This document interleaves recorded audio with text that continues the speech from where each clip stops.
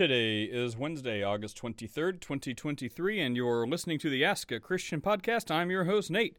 All right, we start this day talking about the Canadian, quote, mass graves that apparently did not exist.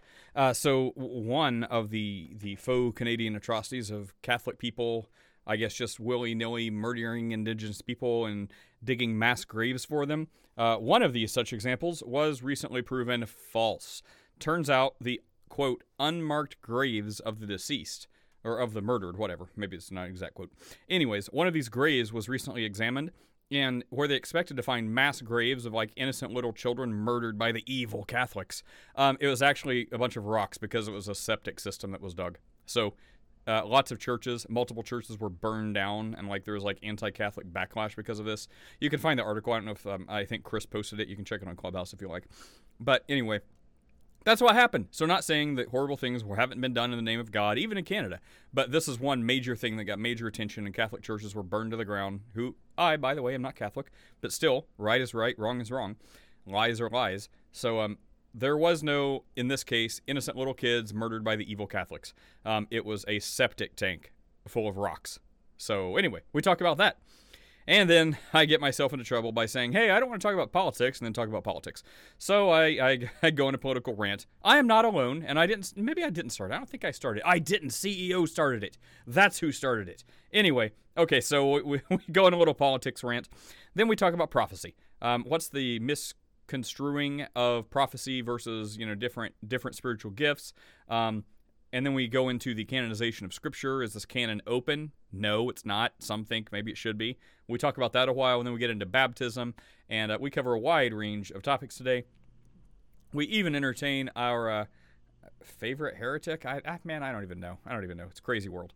We entertain baptized for a while. Our acquaintance Patrick, and hear some crazy heresies by him. Anyway, so it's a good day. So a pretty long day. So anyways, check out this podcast, share the links. If you like, you can read the Ask a Christian book on Amazon, free to read with a Kindle Unlimited subscription.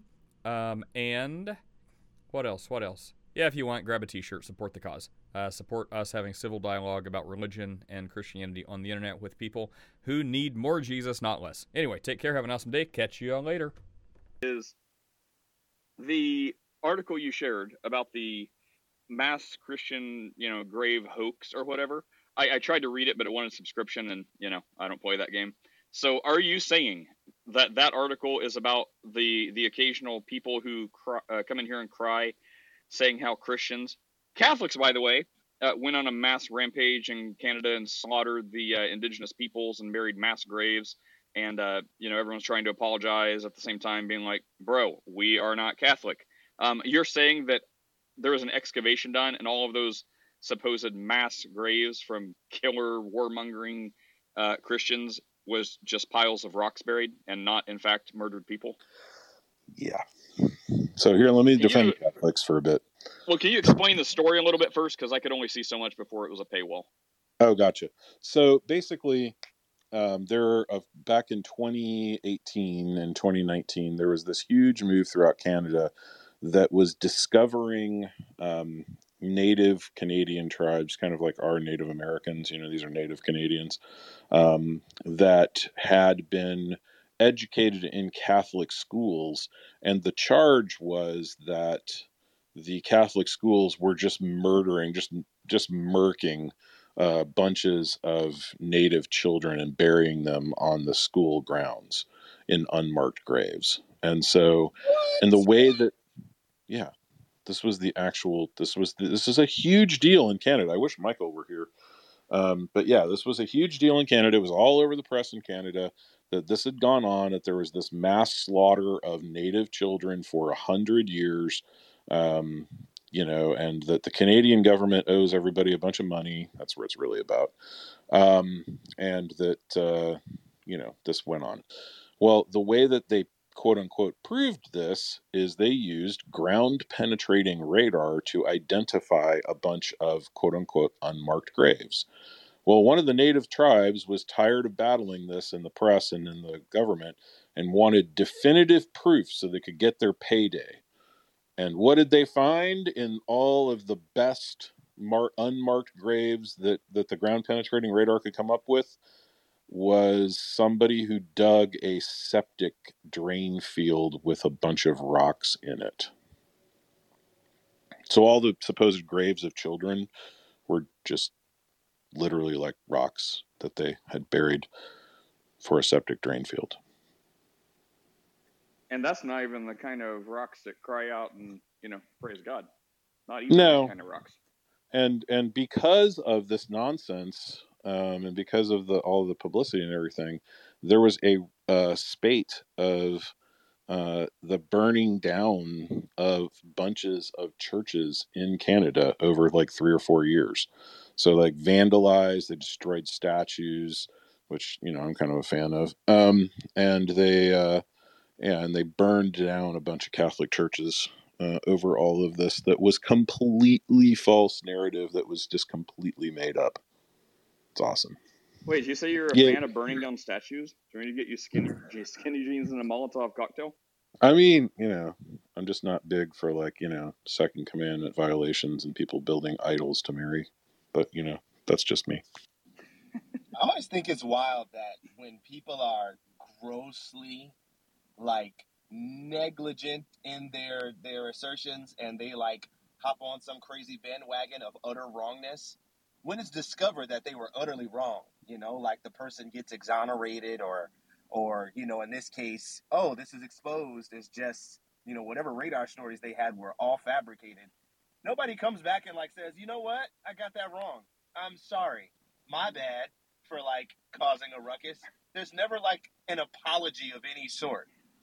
Instead, you get apologizing for things that you didn't do wrong. I said that I don't appreciate children being indoctrinated, but apparently that offends people in the liberal community, so I'm sorry. You get apologies for weird things, but when you're dead wrong, you don't get apologies.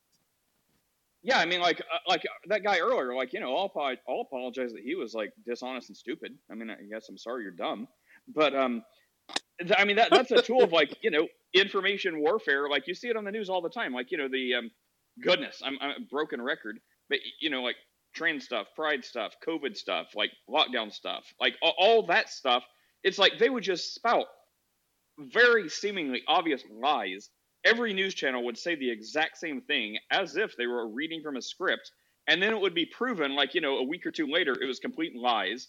There would be the Rolling Stone, Snopes, all these other trash journalist places would print hit pieces on people for things they were saying that were lies. The people's I didn't say that, and a week or two later it'd come out and be proven that they were wrong. And whenever they would do a retraction, they'd do a front page article or a news story and take prime time breaking news time to run this stuff. And then whenever they I guess were probably threatened with being sued for defamation, they'd print a retraction or say a retraction at 2 a.m. in the morning, or in page 13, in a little blurb. It'd be and about the, and here's here's what's going on in Thailand with a microchip processor. Also, we would like to retract the statement we made on August blah blah blah about Dr. whatever that said this wouldn't work, and turns out we were misinformed and our source was uncredible. Now, anyways, back to why you're wrong and taxation blah blah blah. So I mean, yeah, it's freaking wild. And so I don't know how true this is. Human nature, right? Because I haven't actually gone to.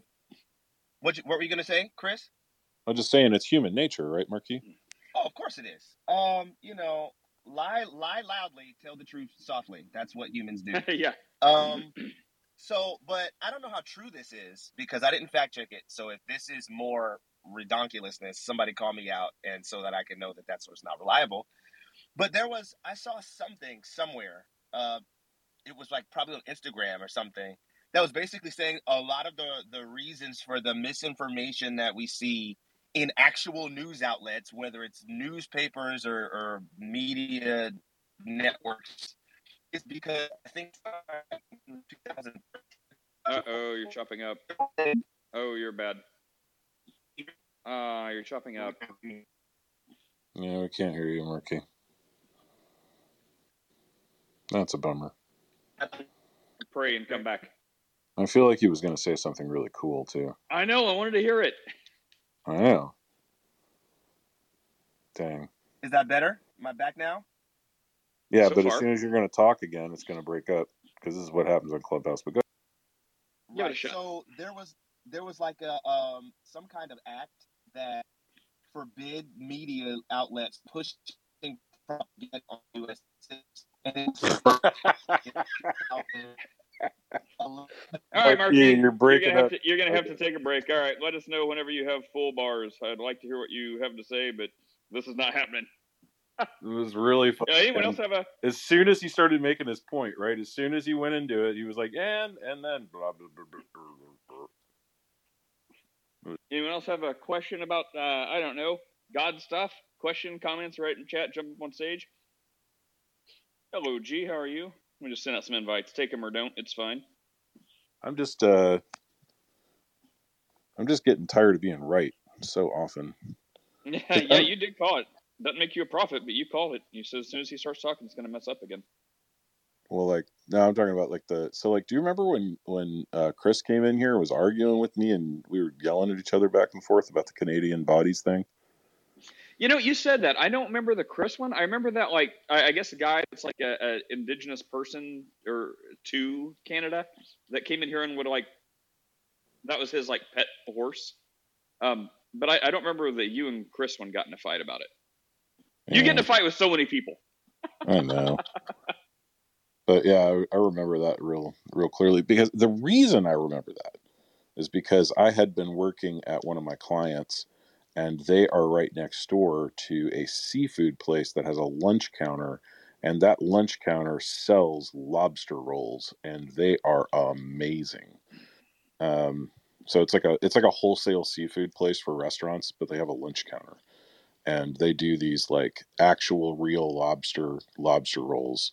And they're like $20 for a sandwich. I mean, they're really expensive. Gosh. Yeah, but I mean, it's actual, real Maine lobster, and it is delicious. And I always get the non mayonnaise one. Like I'll just get just a couple of drizzles of butter with the toasted bun and the lobster and some scallions on top, and that's it. It is one of the most perfect sandwiches. Oh, Marquis says there was an act from the 70s or 80s that forbade media outlets from promoting misinformation and propaganda to U.S. citizens and relegated it to promotion in foreign countries. That was repealed in 2013. And he cites foreignpolicy.org .com as his source. Oh, interesting. Well, I will tell apparently you, there's a Muslim pretending to be you. She says they changed their name to Chris Ross. So congratulations on your conversion or damnation, however you see it. Really? Where? I don't know. She said in chat there was some guy pretending to be you in a Muslim room that converted or something. All the fun you guys have on Clubhouse, and I'm just over here trying to talk about Jesus, I guess, and political stuff that I keep sucking myself back into. Pastor Mark is telling us about another place nearest you that sells lobster rolls. Lobster. Did you Chris, know my favorite? If you drive down here, and meet me and Mark, I'll let you buy one and I'll eat the thing in front of you. Let you video it. But you're vegan. How are you going to eat lobster? That's what I'm saying. Oh, that's what I'm saying. Oh, that's how little faith I have in you that you'll actually do it. What? All right. Listen, I got to go out there anyway. You don't like bacon, Nate? Tampa. You don't eat bacon? No, Leviticus forbids me from that. I'm kidding. It does not. My doctor forbids me from that. I love it. So Nate can roll into one of those Hebrew Israelite rooms, and they'll start on the whole, "I'll bet you eat swine," and then Nate, in good conscience, is going to be like, "Nope, sure don't." It's like I keep all the dietary laws. I'm telling you, I would be. I think I'd make the markers for a Hebrew Israelite. Like I'm 0.02% sub-Saharan African. I mean, don't eat any, don't eat any pork, any of that stuff. Isn't everybody like 0.02% sub-Saharan African? No, we've had that conversation. There are legit people with like zero. Like, really? I mean, I don't know if that's like so minuscule that it doesn't pick up, but I mean, there are people that on DNA, like it's 0, 0, 0, like nothing traces back to Africa. Huh. So anyway, I don't know. I've never done a DNA test. I'll have to try it sometime. Do one. The government wants your information. Yeah, I know. I mean, at this point, I don't care. Just put me in the concentration camp, get it over with. But yeah, no, like the whole lobster roll thing. Did you know that my favorite sandwich in the world, and now it's just a food truck, which is a huge bummer, and they're only out 2 days a week in Tampa, is Robert's Meats, and they have an actual filet mignon sandwich, and they cook it right there. They put bacon on it and tomato on a Kaiser roll, and it is the most perfect sandwich. It is amazing, but you can't get it anymore unless you go track down the Robert's Meats food truck wherever the heck it is in some corner of St. Pete all the way to Tampa. Your favorite meal is you have to track down your like favorite 4-star meal on wheels. Yeah, and it's like and it's Robert in the food truck himself. It's like the dude. It's like the dude himself. And he does it just as a hobby anymore because he closed his butcher shop that had been there like 40 years, and they were going to redo the plaza that he was in on El Prado and International, and my Tampa peeps know where that is, and yeah, and they basically threw him out after 30 or 40 years or something, man. So the old dude is like chilling in a food truck like whenever he feels like it. So you just have to like go online and see when the food truck's going to be open. It's a huge bump. Do you like soups? I do like soups. You should try a Loving Hut in Tampa. It's there's a couple. They're all independently owned, but this is the one. But yeah, I know, right?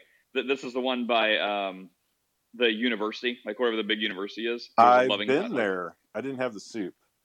They have like 3 soups. They are all like, if you go, just buy all 3 soups to go.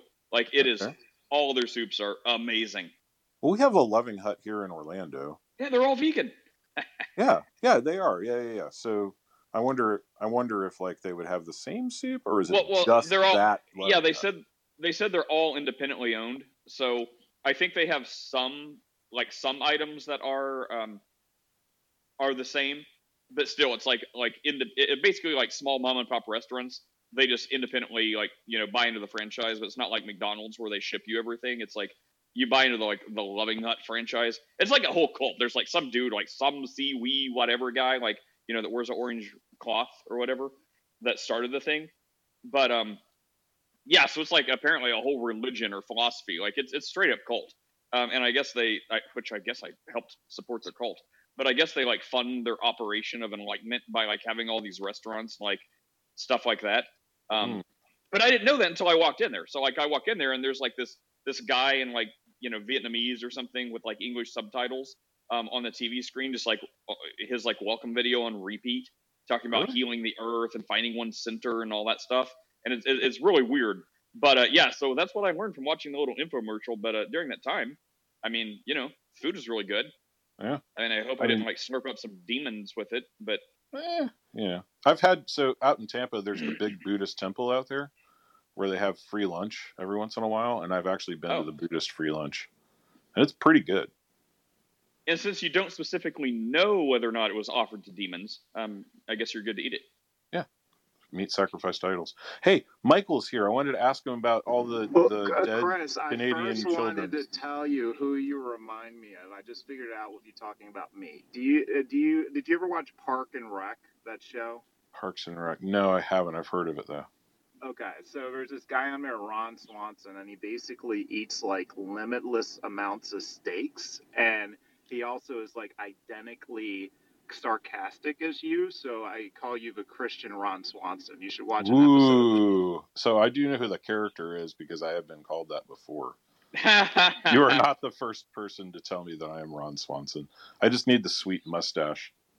All right, now let's get to Michael and the murdered pile of rocks. Yeah. Michael, you there? Welcome, Michael. I am here. Murdered rocks. Okay, fire away. You want me to do it, or you want to do it next? You fire away. Oh, okay.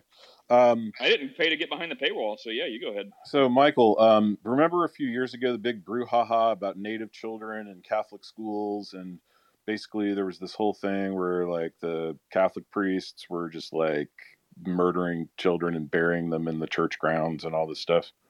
Yeah, there was some particularly heinous tragedies uncovered here in Canada as well. Yeah. This is in Canada. So the way that they instantiated this is they used ground penetrating radar in order to find the unmarked graves of these children. Right? Okay. Yeah. So one of the native tribes that was outraged by this actually got a permit and went to the university, and the university grabbed their forensics department that does all the investigations for cops and stuff for unmarked graves. And so they went through and excavated all of the best examples from the ground penetrating radar of these unmarked graves. So this just happened like last week. Okay, I'm following. So they found rocks, not children. So I have a question. Was it they found rocks like because that's just what was there, or they found rocks because people tried to make fake burial mounds and used rocks to fill it? No. It was they figured out after they dug it up what the purpose of the rocks were. They weren't unmarked graves. They were a septic drain field. So like I have a septic drain field in my backyard. Okay. So like that was the actual purpose of them. But instead of thinking to themselves when they're using their ground penetrating radar, hey, this could be a septic drain field, they went straight to, this is murdered children. You should burn down as many Catholic churches as you can find. Outraged people. Okay. If true, what do you think about that, I'm Michael? struggling to find a point there. The point was that this was ballyhooed throughout the Canadian press as individual atrocities, that the entire thing turned out to be a hoax, and no one is apologizing for the hoax. And because of the hoax, there were multiple churches burned down all throughout Canada over the last few years. Okay. I mean, Michael, you had to be here a couple times, like where we've had some of the indigenous people come in and like they're like, we've talked about it for hours because they're like, God is evil and people are doing evil in God's name and blah blah blah. Like, so that conversation and all the other countless conversations and everything Chris is talking about should never have happened because it's all built on either lies or just honest ignorance. So all those your religion is evil. Look what you people have done in the name of God. All lies. Never happened. Apparently. Okay. At least with this particular very narrow subset of... Not to say there is no unmarked grave anywhere, but I mean, in this one, yes. Okay. So what's the point? The point is that just like narratives get spread in the right wing, narratives get spread in the left wing and can be equally as destructive. Okay, so I think partially you're right. There's a lot, something that happens a lot, and that is that there's this all people. It's like, so you're. I don't think you're saying this because it's just not true. That all people on the left are atheists, right? No, I would never say that. Okay, right, and that all people on the right are believers. I would double down and not say that. Yeah. Right. Okay. So we can take so we can extract politics from that. Left and right doesn't mean anything when it comes to that, right? Yeah, people make mistakes. The burning down, like I would stand alongside you and say the burning down of those churches. If that was their rationale, if their rationale was this thing happened, and we found, like, did they find out it wasn't true and then burn the churches down, or because it's like contrary to popular belief, I don't follow every single story that happens in Canada. What? So yeah. So when did this happen? Stories. Yeah. Did they burn the places down prior to finding out? Right, that it because wasn't they true? just found out after 5 years that this entire hoax that has been brewing in Canada to defame, and again, here I am defending the Roman Catholic Church, so I don't ever want to hear that I'm anti-Catholic from anybody. Right. Okay. So So what I would say is that like so if because there were mass graves found. So there were clearly, I guess. I'm going to accept that what you're saying is true. So there were mass graves found that actually did contain skeletal remains, etc. And those were in some cases underneath Catholic schools and churches, residential training schools they were called here, and so clearly by what you're saying there were some that weren't. So I would say no. that, There were never any bones found ever at any point. The only evidence that they had was ground penetrating radar. Wait, you mean like in the history of Canada? Is that what you're saying? No. Like in these remote schools. So there were marked graves that were at the schools that did contain remains because people died of all sorts of diseases and what have you in the 17 and 1800s. But those were marked graves, or the grave markers had either decayed or moved, but at some point they were marked graves. The scandal was that there were a bunch of graves of children that were unmarked because the Catholic Church was attempting to surreptitiously hide deaths of Native children instead of contacting the families and saying, hey, your child has passed due to whatever diphtheria, because we had an outbreak and 7 children out of 14 died of diphtheria, which happened all the time in those days, right? So but those were all recorded. So the outrage was that Native families were never told that their children died. They just buried them in unmarked graves under the churches, for which these unmarked graves, that was the accusation, it turns out, is a complete and total hoax that never, ever happened. Okay, so now I'm a little bit more familiar, like as you're sussing more of this out. So yeah, there were wide reports done by Global News, CTV News, etc. Many different news sources throughout the country, and Global is a national. So is CTV and CTV. They go all over the country. So there are lots of actual forensic reports that actually show skeletal remains. So that's just not true. I'd be curious to see what your sources are for that. But my source is the Indian tribe that literally just dug up the supposed unmarked graves. Okay. So I'd be curious to see the sources. But going back to what you said before about like would you support, like what would you do in a situation like that? I would say if there were like anything that's done unjustly, like I don't support like any type of stuff like that. And that's just like me personally. I'm not speaking for anybody but myself, right? I don't think that like rioting causing damage is good. I don't think that like those types of violences. Like I'm very much a pacifist. Like I don't like violence other than in like extreme cases for self-defense under any circumstances. Yeah. If there were churches burned down, any of that kind of stuff, I would stand alongside you and say that was wrong. And if there were people, and if it's been discovered that these things were done, and they were done in the instances where nothing actually happened, I would stand alongside you and say like these people should be arrested, prosecuted, jailed, whatever those things the law determines to do. All those types of things. I don't think any of that's right. Sure. I mean, I wouldn't have expected a different response from you. I mean, my point being, though, is that a bunch of ballyhoo was given this, Catholic atrocities, and it turns out this week that none of that ever happened. Do you think it's possible? And I'm not trying to make excuses, because, like I said, I think if wrongdoing happened on either side of the fence, prosecute and punish all wrongdoing regardless of where it came from. Sure.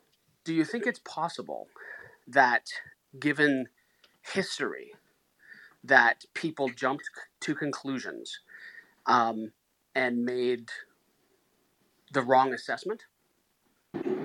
Yes, and that is what people on both sides do. But I think Chris's point is there's less empathy when people on the right do that. Like that very question you asked, which is very reasonable, it seems like when people on the right engage in that behavior, we're not given that benefit of the doubt or that empathy. I think that's one of his big picture points.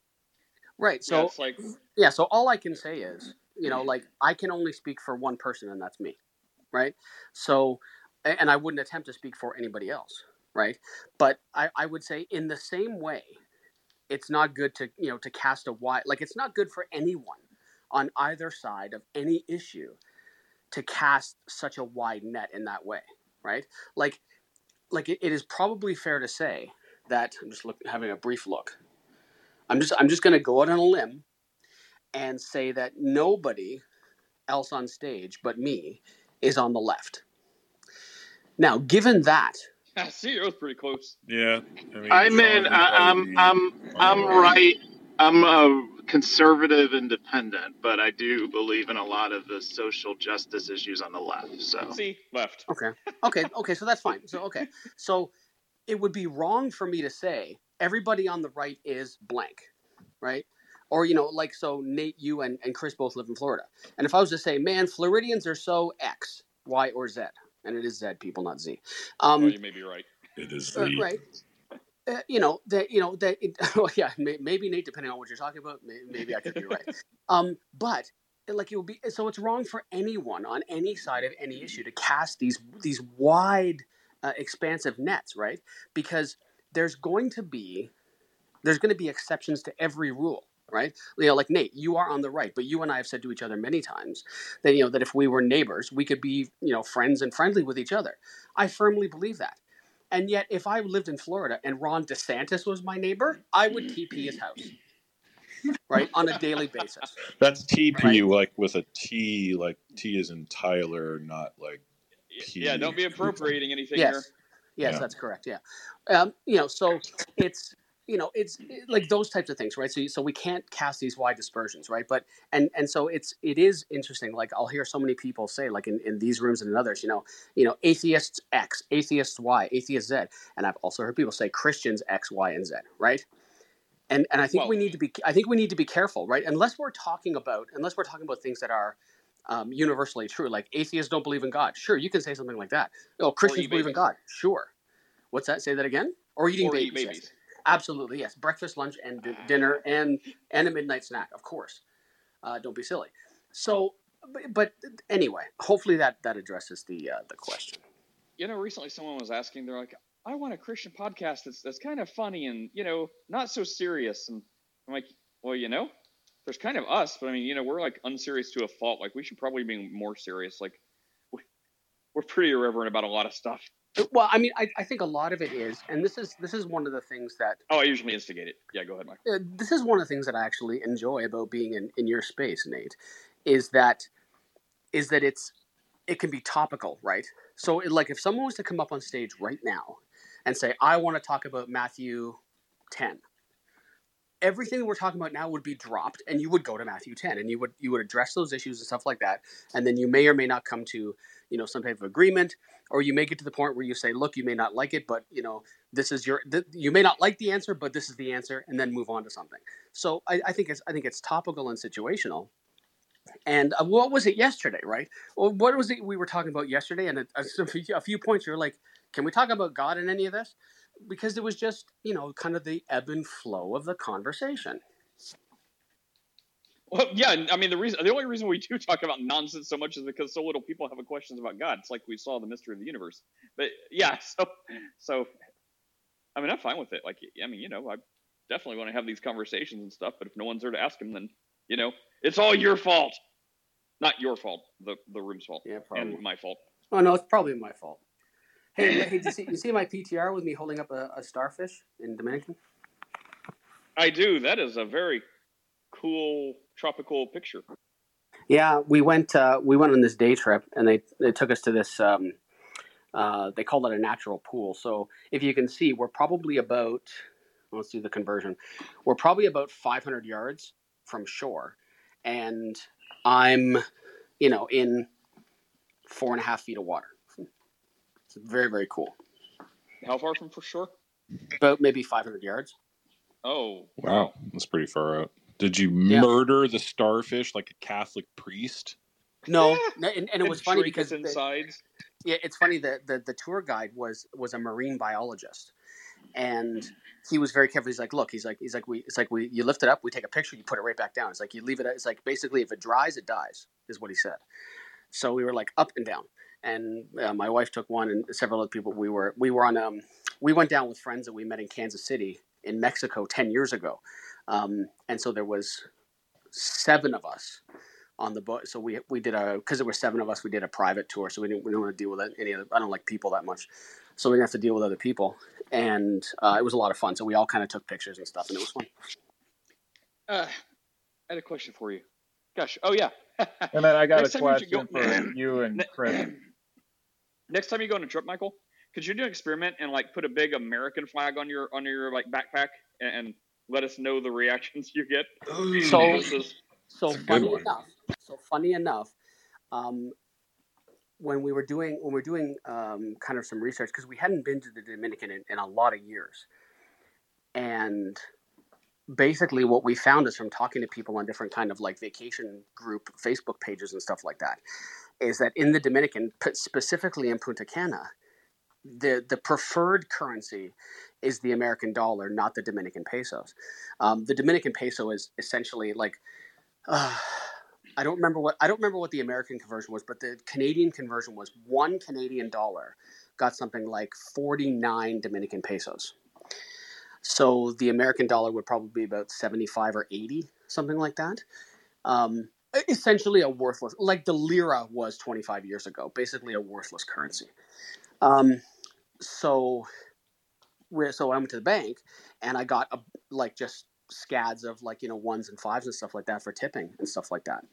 And I commonly told people, like, and it's funny because the people we were vacationing with, friends again from Kansas City, like I said all the times, like it was like there are so many reasons why I hate your money. Like one, it's ugly, like it's terrible, like the things like the euro and the Mexican peso and the British pound. These are wonderful looking currencies. The American money is just objectively ugly as hell. But also so many other currencies like the Mexican peso, for example, and Canadian currency is actually plastic. So you could put it in your pocket and go into the pool or go swimming and it didn't damage it. Whereas your money just disintegrates. But there were many times when I'd say, it's like, oh, here's some American dollars. By the way, I'm Canadian. I said it a lot. Well, I mean, the preferred denomination may be U.S. dollar, but what's the preferred people? Anyways, you probably have a leg up on that. Oh, us. But yeah, us forever and a day. Like it's. And that being said, like, if you had a stack of $100 bills, wouldn't that start looking pretty attractive? No. Because even though it doesn't look attractive, I mean, the value makes it look attractive. No, not really. Flat joke. But it's interesting because I mean, and I think I may have even said this here. Like there are many Americans that I like, and I would count, everyone on this stage that I'm speaking with right now. I would count you all among them. And there are many Americans that I love dearly, like our friends from Kansas City that we met in Mexico, friends in Allentown Allentown, PA that we also met in Mexico, etc.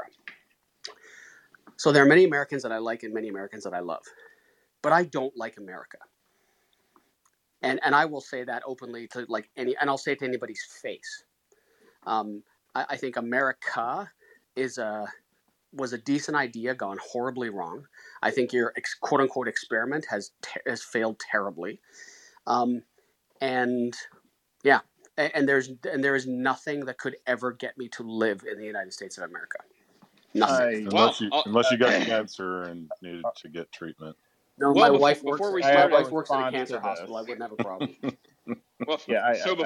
Before we start a new revolution, I mean, it's a little hard to hear, but all things equal, I don't get the incredible disdain for it. I mean, it's like we can talk about hang on, Trudeau. Did I get that right? Yeah, all day long. You got it. And all the evils and ills with Canada, but practical application. If someone just crosses the border and just kind of hangs out, you're not going to see a whole lot of differences from one country to another. I mean, politically and on paper, like politically and stuff like. Hang on. I mean, like politically and stuff like that. Yes, there are differences, but like in everyday life, like going to the store, eating, sleeping, going out to dinner, going to McDonald's, like whatever. Like that's what I mean. Like practically, you're not going to see a whole lot of, oh my gosh, I'm in America, my life is totally like uprooted, or oh my gosh, I'm in Canada. Yeah, I mean, you're not gonna combust when you cross the border like you wouldn't when you go to a church. Anyways, CEO, exactly. you said you had a question for Chris I got a response to Michael's comment first. So, Michael, I will say to your credit, the only two citizens of countries that I would allow to say your comment are Canada and United Arab Emirates. And here's why. Because I think the USA, UAE, and Canada are the only three countries in the world that have been able to that could absorb diversity at the level it's had and come even close to succeeding.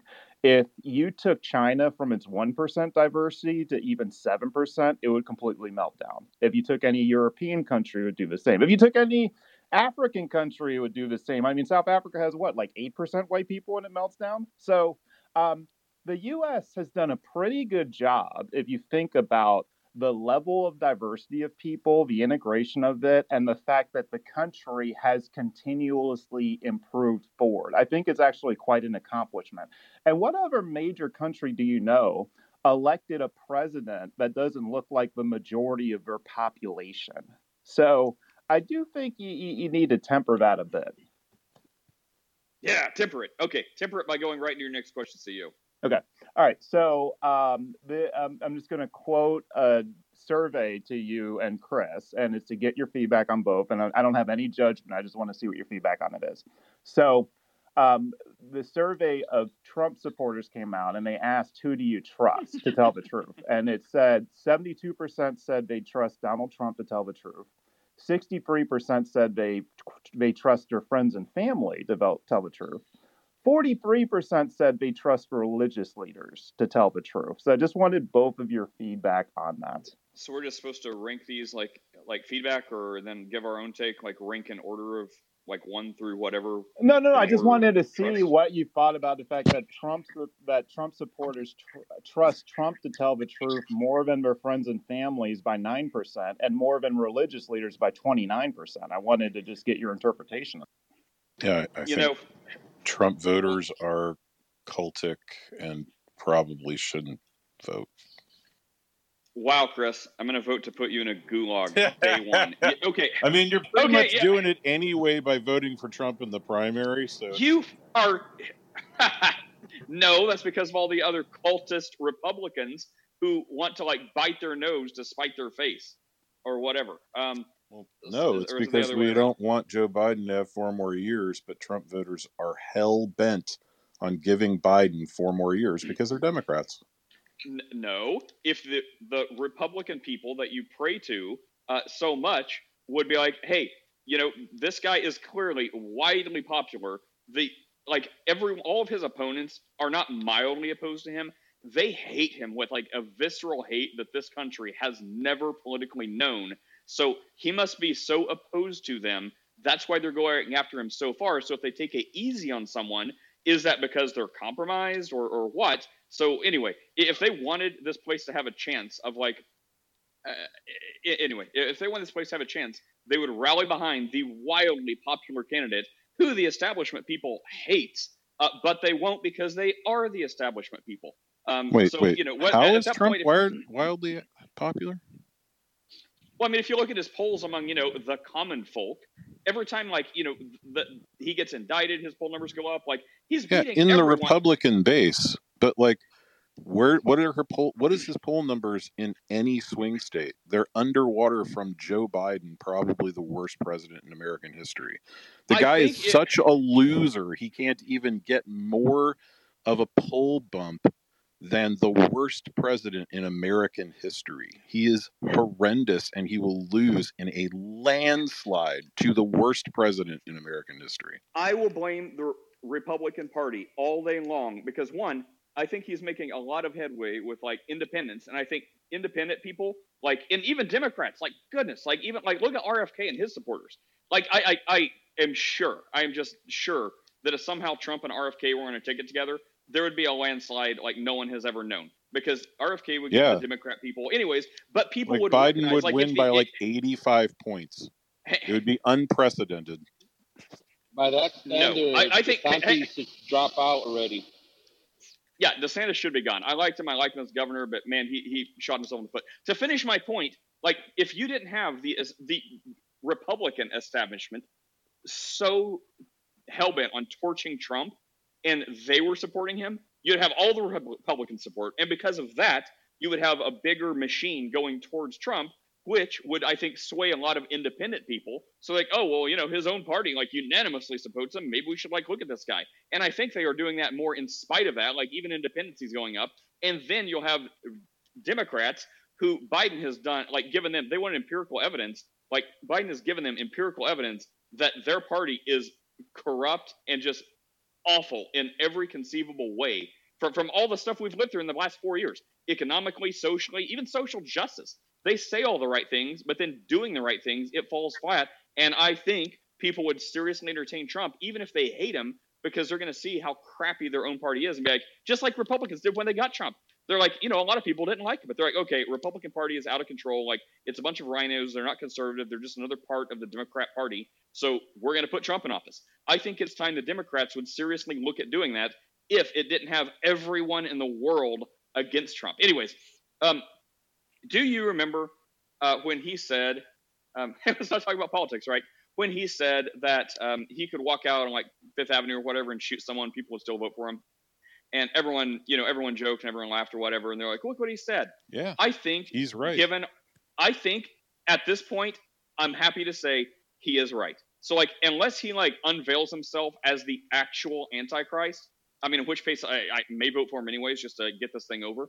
But I mean, unless he unveils himself as the actual Antichrist, there is nothing he would do at this point to keep me from voting for him, because the other side has done so many provable illegal things, unconstitutional things, worthy of high treason, and nobody in the media, their party, no one is calling them out that has power or will to do anything about it. So yeah, at this point, like, there is no way I'm not voting for that guy, and I think a lot of people sorry, think just like me. I wasn't trying to turn the discussion into electability of Trump, Nate. I just wanted to get your opinion on this data point that there's a 29% gap in terms of people, you know, trusting Trump, Trump voters trusting Trump versus religious. Right. Yes. Trump, a known liar, over and over and over again. Hang on, Chris. Hang on. Last time you spoke first, and look what happened. Let me speak first to the actual thing. So, okay, CEO, to your point, without having any information, who did the study, who surveyed it, like, without knowing any of the metrics used, I would say, okay, so people, you're saying trust who? Trump the most, and then friends and family? Trump voters, 72% trust him to tell the truth, 63% trust their family, 43% religious. Okay, so those are the only three. Okay, so, I mean, I guess depending who your friends and family are, that would be a big difference. So, I mean, if you have a bunch of, I don't know, depending on your friends and family, my friends and family, I would trust my friends and family over Trump, because, you know, Trump is still a politician, and, you know, he greatly embellishes, and I'm sure he lies about some stuff, like, just like all of them do. So personally, I would trust my friends and family. Again, spiritual leaders, geez, what spiritual leaders are we talking about? Malik, Pastor Mark down there, unless he went away because of Mark. Okay, he bailed. Thanks, Chris. I blame you. Anyways, like Malik, Pastor Mark, you know, our pastors, like, if we're calling people like that spiritual leaders, well, I think I would, like, you know, trust them. But if we're talking about spiritual leaders, like, you know, televangelists, I'm like, no, they rightly deserve. I mean, I think I would like to say Chris would even say he would trust Trump more than like someone you'll see on like Christian television network. Anyway, yeah, that's what I think. I think in my own life, friends and family, my spiritual leaders, and then Trump. But it's completely conceivable that people would say, yeah, Trump over their friends and family, if their friends and family are, you know, a certain way or have a known history of lying or whatever to get their way. And then if their spiritual leaders are really crappy spiritual leaders, yeah. So there's no real way to answer that without knowing specifics. But yeah, there's a world in which it makes sense and a world in which it doesn't. All right, Chris, can we at least find some common ground, Chris? Would you say that Trump is more trustworthy than, like, the people you commonly refer to as, like, demon-possessed heretics? No. I would say that Trump is a demon-possessed heretic. Literal demons. Literally demon-possessed. Probably. And look, we're still friends. I know, but here's the thing: is like, because I think he wants to destroy the republic. I think that is his absolute goal. So let me ask another really intriguing question. I'd love to hear Michael's point of view on this first. Not that I'm taking over or anything, but I think you'll find this interesting too, Nate. And I really want to hear your take.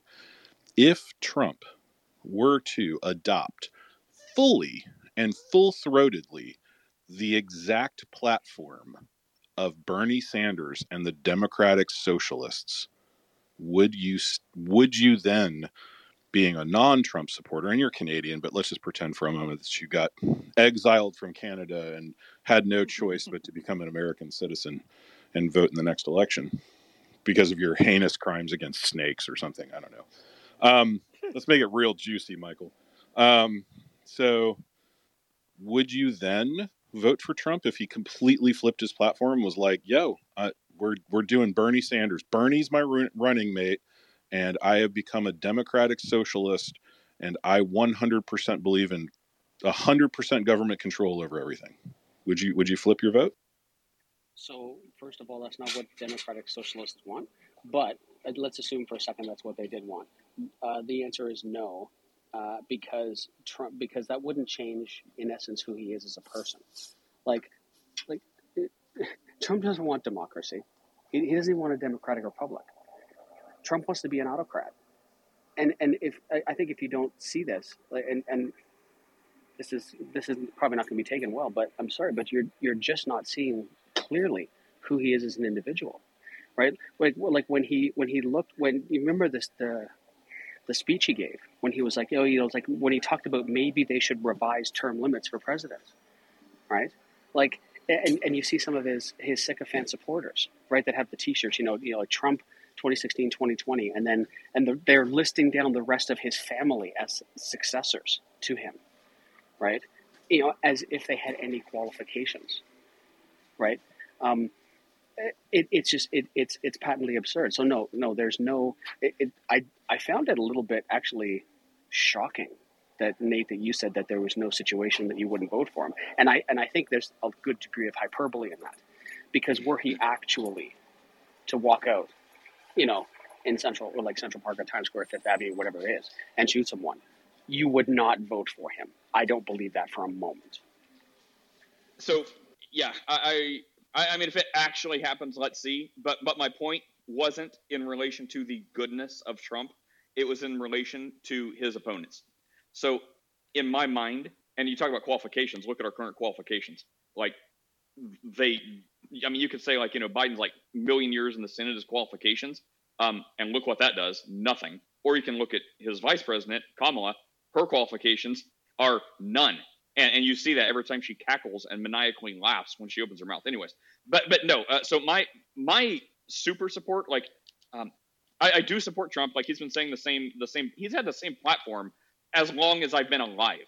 Like, when people pull up interviews from the 80s, like on all these shows, he's been saying the exact same thing. So I mean, I do think he has a reasonable head on his shoulders, which is common sense. Like, up until he said he was running for president, everyone loved him. Like, he's a great guy. He's in movies, blah, blah, blah. Everyone loved him. It was only when he decided to actually run that, now he's bad. Anyway, so I think on one hand, yes, I agree with his politics, with the stuff he's been saying as long as I've been alive. On the other hand, now, we have 4 years of him running, and I really like a lot of the stuff he did. So we have 4 years of his running and what he's done, which I like.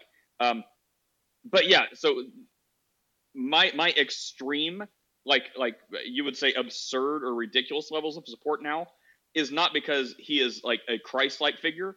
It's because his opponents are very much anti-Christ figures. So like, they are so bad, so corrupt, so everything I cannot possibly stand, and they keep getting in worse. the Republican so my primary? point of like, no, So the So wait, Democrats. you're There's a gonna pick primary somebody who's going gonna on lose first, against Nate. those No. guys? Stop.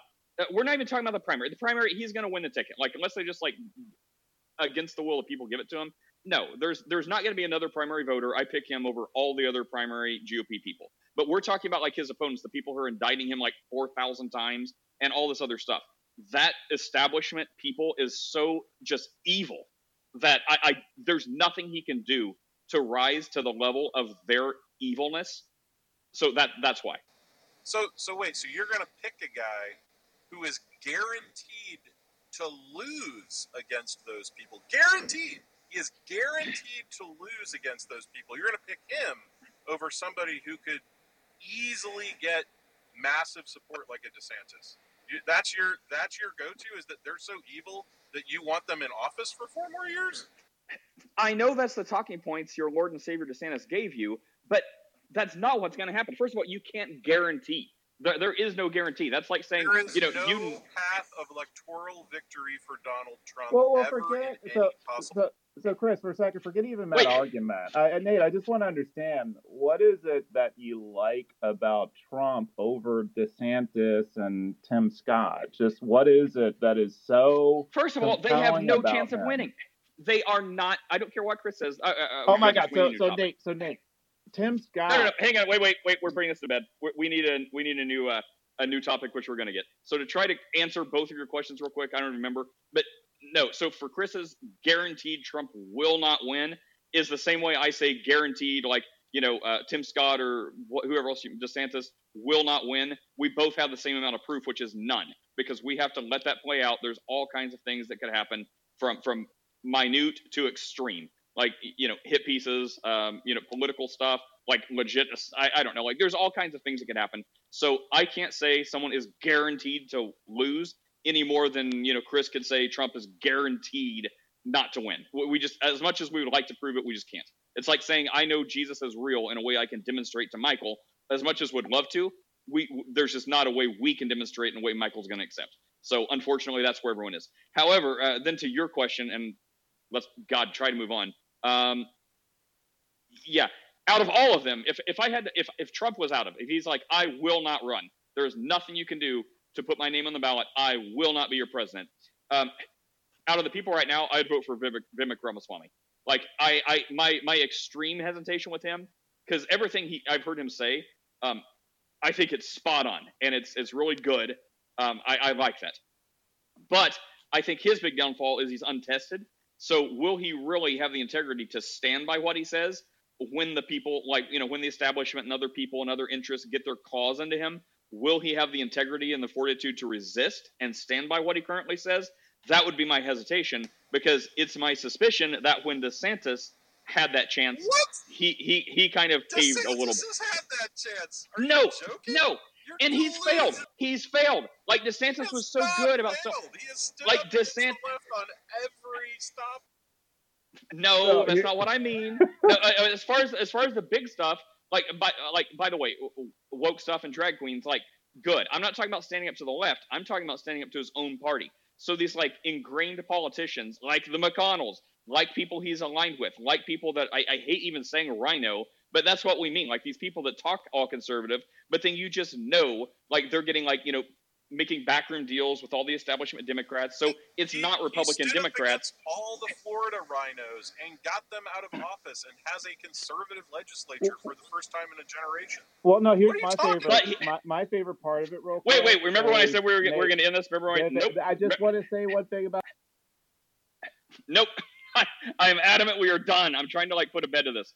Anyway, I think DeSantis got his test and he failed. So I think a lot of the Washington, D.C., when on the federal level, got their claws into him. Local level, he's great for a governor. I wish he'd stay governor. On a federal level, a lot of people got into him, and you can kind of see a change in stuff he's saying on a natural level, or national level. If you ask about wokeness, he's always going to be good on that, because that's something that the GOP establishment would be fine with. They're like, yeah, we're against that too. Go ahead and say that.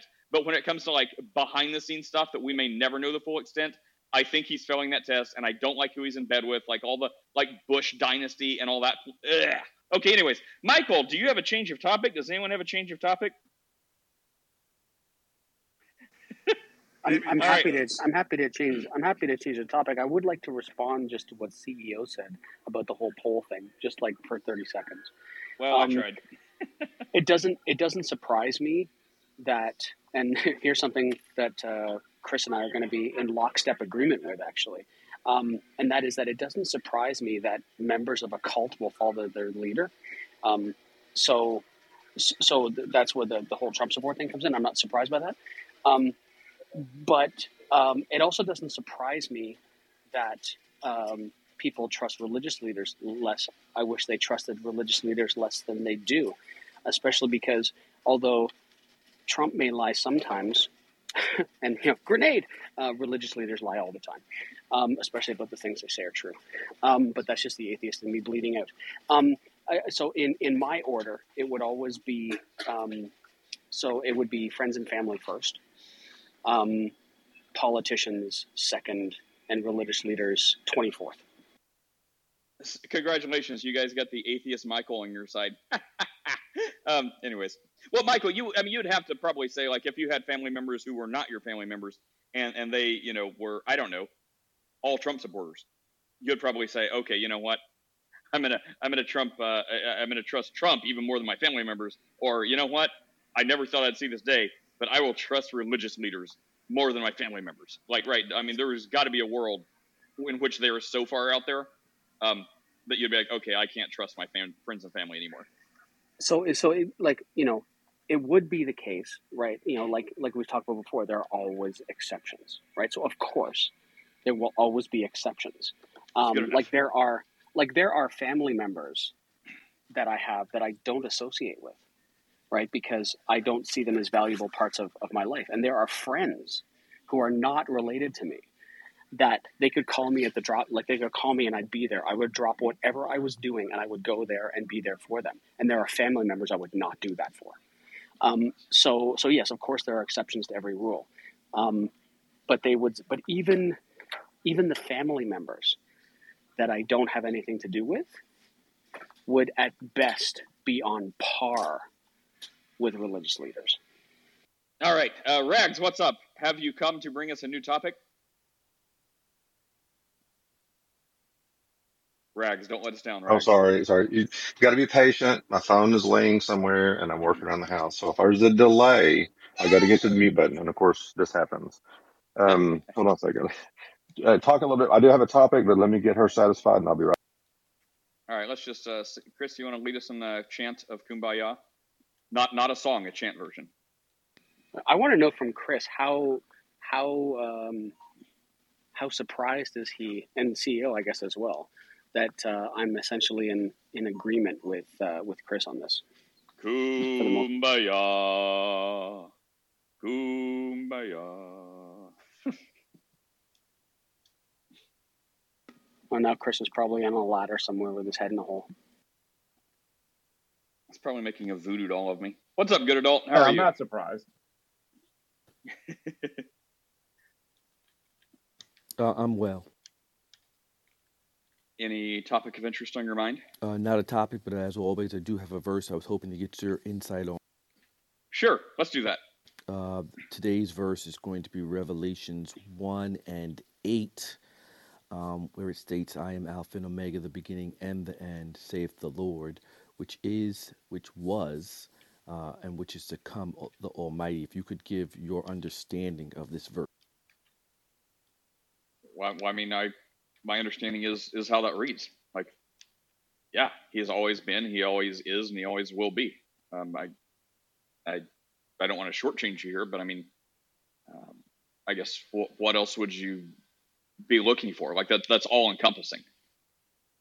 I'm not looking for anything. I'm looking for your understanding of the verse. That's what I'm looking for. Yeah, I mean, I guess less is more, because I mean that's my understanding. Like, Jesus is he's always existing. So he always has existed. He always will exist, and he is currently existing. So that is my understanding.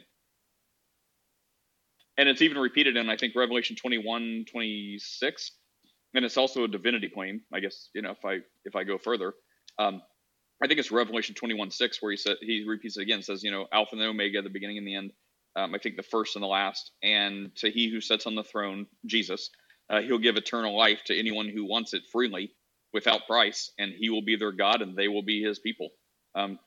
So yeah, and just like, John 1:1, in the beginning was the Word was with God, and the Word was God. I think this is just another iteration of Jesus being God.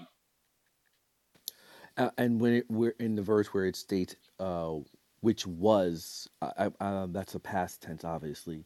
Where in scripture could I refer to it being when God was in the past? Well, the revelation is a future vision. So pick when Jesus was walking around in flesh and blood, or that's when he was God. If we're in a linear timeline and it's moving forward, or before the planets existed, he was God, and before any material matter was created, he was God. So you can, it's just I'm sure there's a fair amount of English, being used here, but in English, the way we understand it, if we're going past, he was God. If we're talking about the present, he is God. If we're talking about the future, he will always be God. So maybe that's a different way of understanding that in a different language, but the concept was the same. Just like there's never a time where Jesus existed that he was not God. Like there's never a time where anything existed where Jesus was not God. So it's covering all of his bases. So if there's ever a time you're talking about anything, Jesus is always God. I appreciate that. Thank you so much. Can I ask a question or can I interject? Yeah, And I'm back. Okay, we'll jump right to you. No, Mark, what? No, but we have to be careful and quantify that. When we say Jesus is God, we are not talking about the man Jesus. We are talking about the spirit that he possessed was God, correct?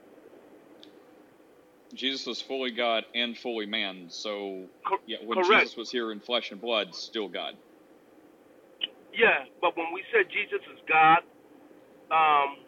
we're not saying that the man Jesus is God. We're saying that the spirit, that's why the scriptures said God was in Christ reconciling the world to himself. You know what I'm saying? Because we know that God as man cannot die, or God neither slumber nor sleep. So we have to quantify and say that, yes, even though he was fully divine and fully human, the man Jesus was not God.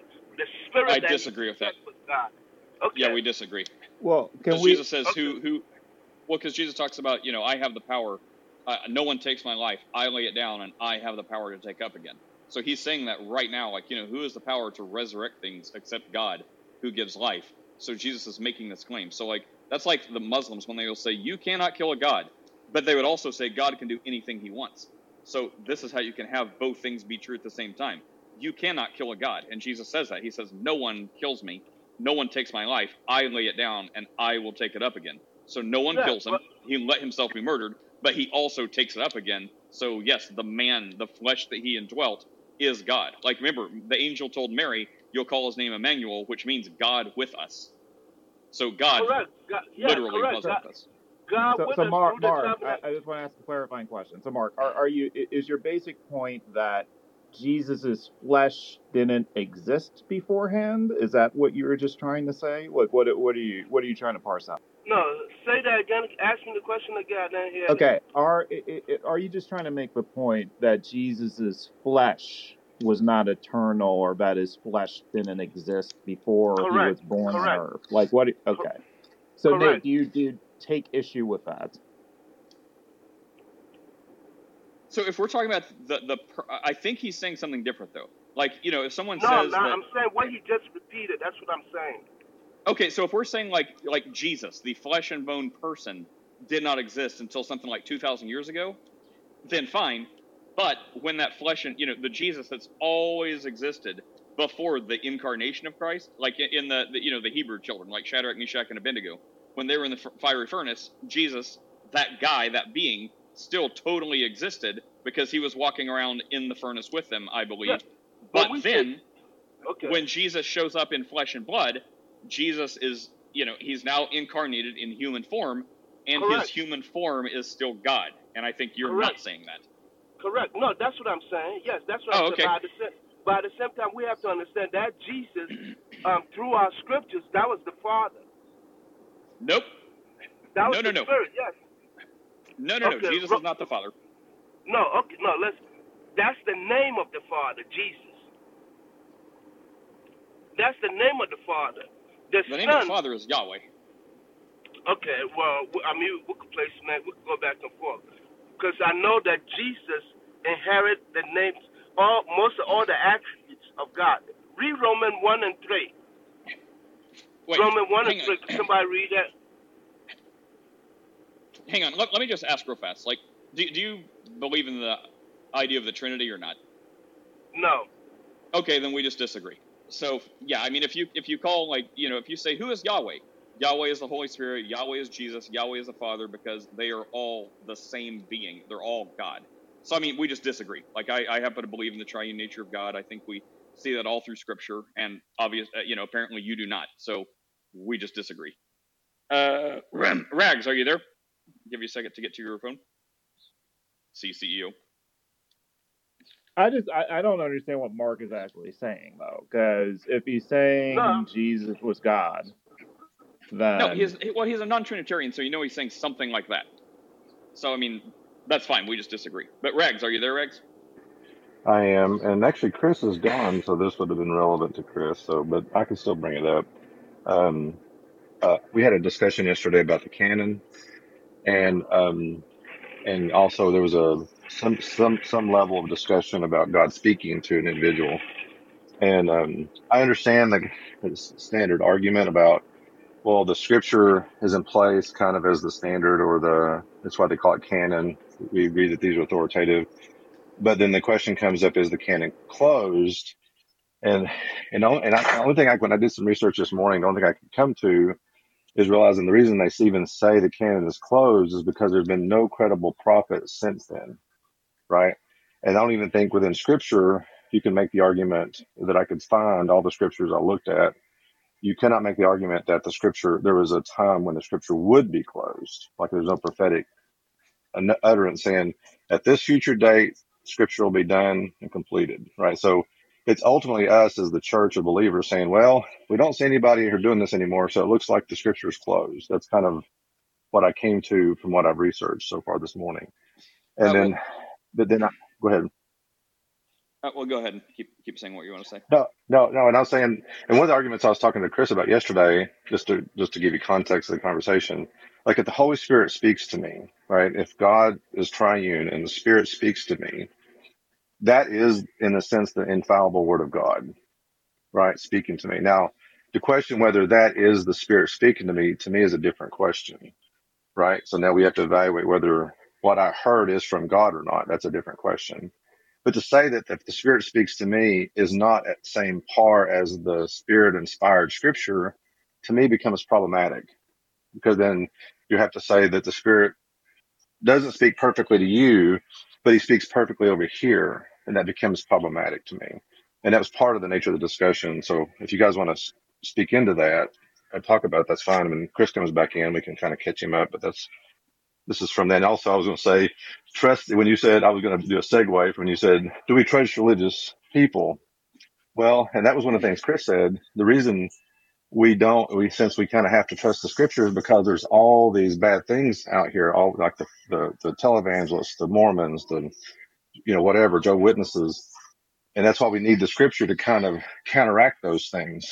But I'm sitting there thought to myself, well, false prophets and false teachers have been around for 4,000 years.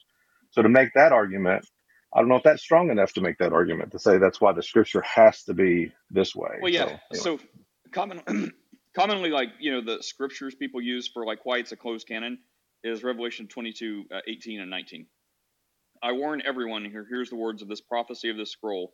If anyone adds to them, God will add to that person the plagues described in the scroll.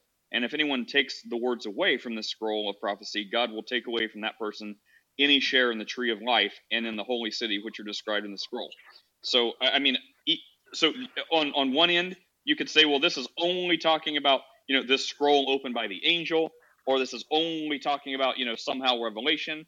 And then on the other side, it's like, well, Revelation was one of the later writings, so that now applies to Revelation and everything predating it. So that's the entire Bible. And then, as far as like how the canon was organized, like if Satan himself, because Catholics are like, well, the Catholic Church canonized Scripture. Well, if Satan himself and the demon is the ones, and God's like, all right, make a Bible, do what you want.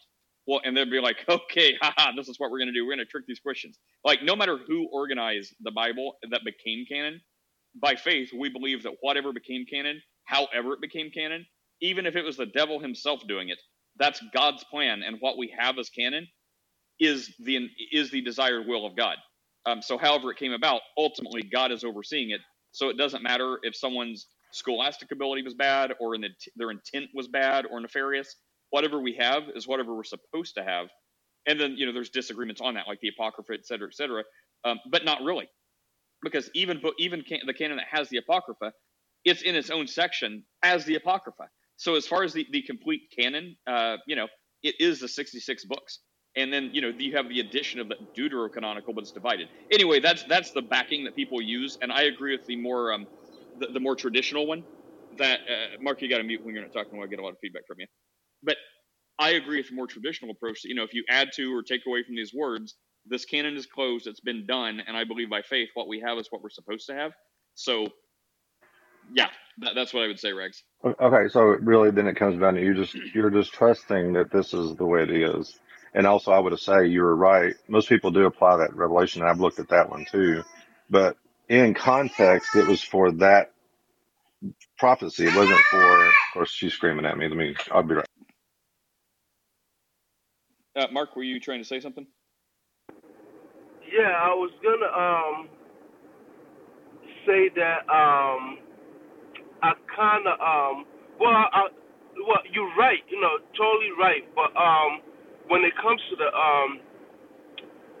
church fathers, I kind of disagree with the church fathers interjecting into scriptures, and I think that's what's creating the confusion amongst believers and among Christians, because I don't believe the church fathers was inspired.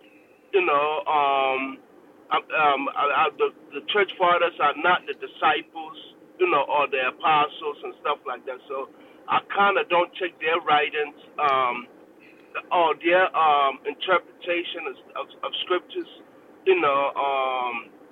as face value, like if it was written in stone. Hey, Nate, Well, we agree there. Hey, Nate, can you ask the guy that just, not the guy that just spoke, but the guy before him, when he gets back?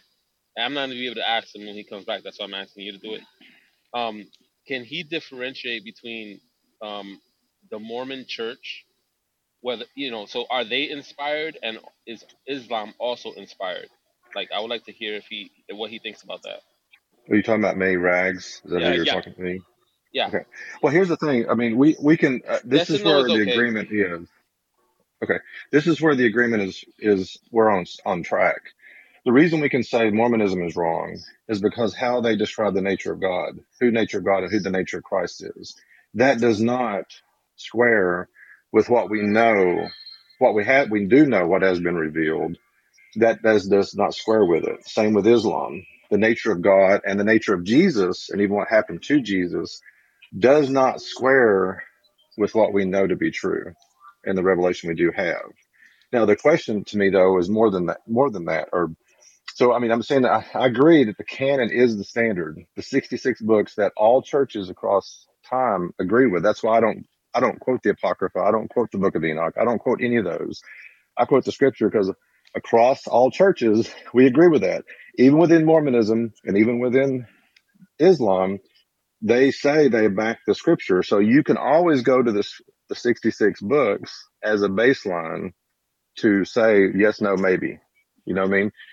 But that's not necessarily the nature of my question. So I'm not like, we have to have a standard, and the canon is the standard. But the question is, if God speaks to me directly, right?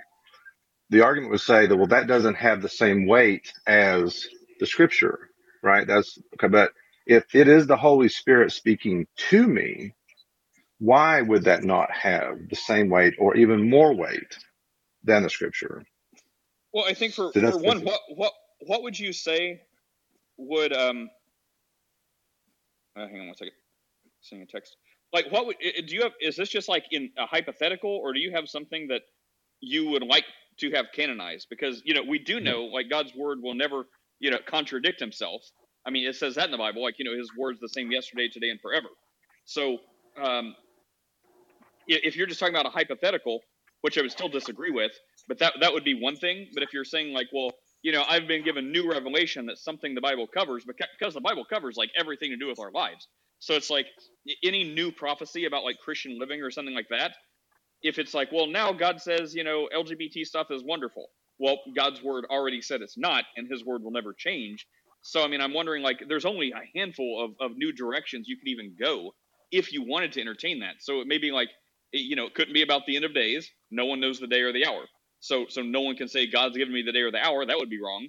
But if you said God said electricity is bad, well, I mean, in theory, the Bible doesn't speak against that. So you could say, like, you've been given a new prophecy about electricity. But yes, I mean, where are you going? Like, what do you think Well, there's something that needs to be added? no, I'm not at the point of that. I'm not at that point because I don't know. I think that would be hard to. Of course, here she comes again. Yeah, I mean, I would disagree with both, but I'd say one, like, you have even stronger biblical evidence. Like, if it's going to be something that conflicts with the Word of God, absolutely not. On the other one, I just take the traditional approach to Revelation. While you will have people who say they're modern day prophets and all this other stuff, go check those people out, and then you may want to reevaluate your statement, because there's people saying they've got a new prophecy from God, and funny thing, it usually has to do with like money and wealth, and buying their magical healing salts. But I would consider the source of the group like most widely saying they have modern day prophecies and stuff like that, and then you may want to rethink.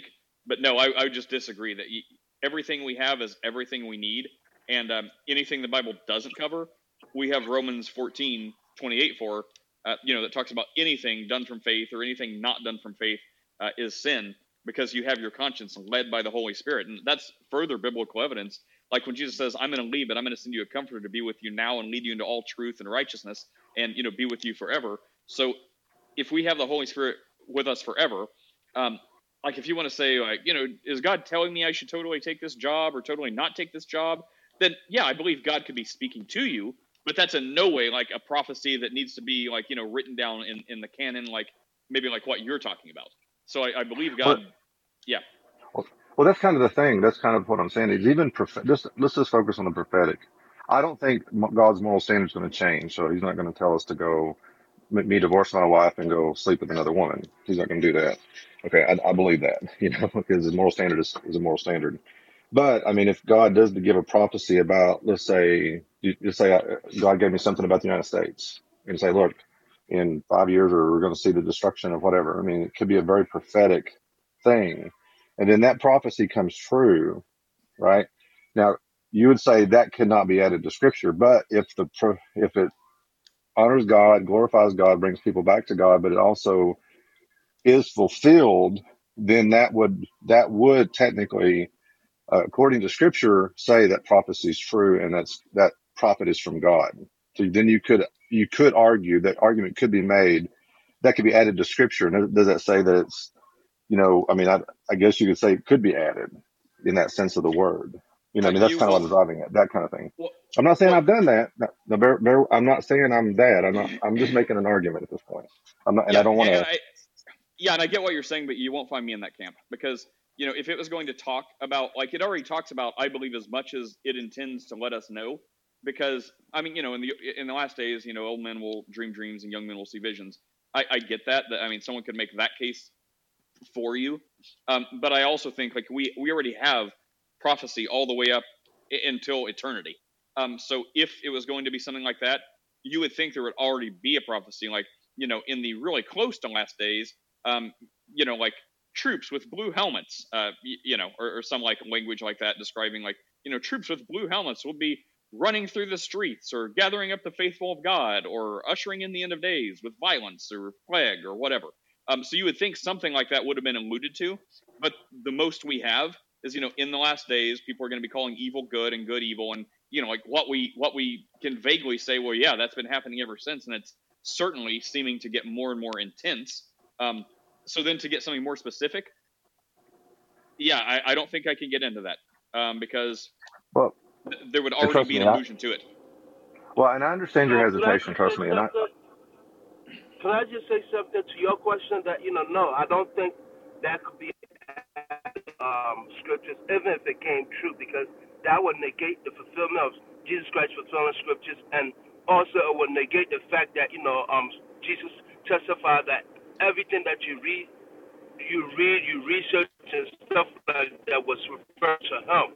You search the scriptures thinking that you have salvation, but it's what that testifies of me.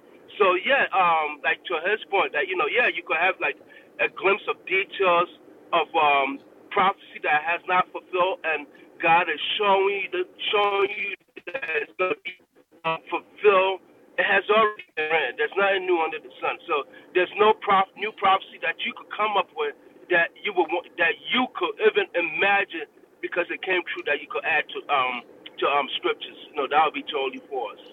Scriptures has well, the been. thing is, no, I hear you, and trust me, I know this is going to sound weird, but I actually share a lot of everybody's concern, and that's why I'm not the type of person. My wife tells me all the time, she says, "Why don't you just tell me God's leading you?" I was like, because I don't want to say that, because if it's not God leading me, then I'm being a false prophet. I'm actually speaking, so I'm actually very hesitant, and I get why the trepidation, why the hesitation is there. So I'm not trying to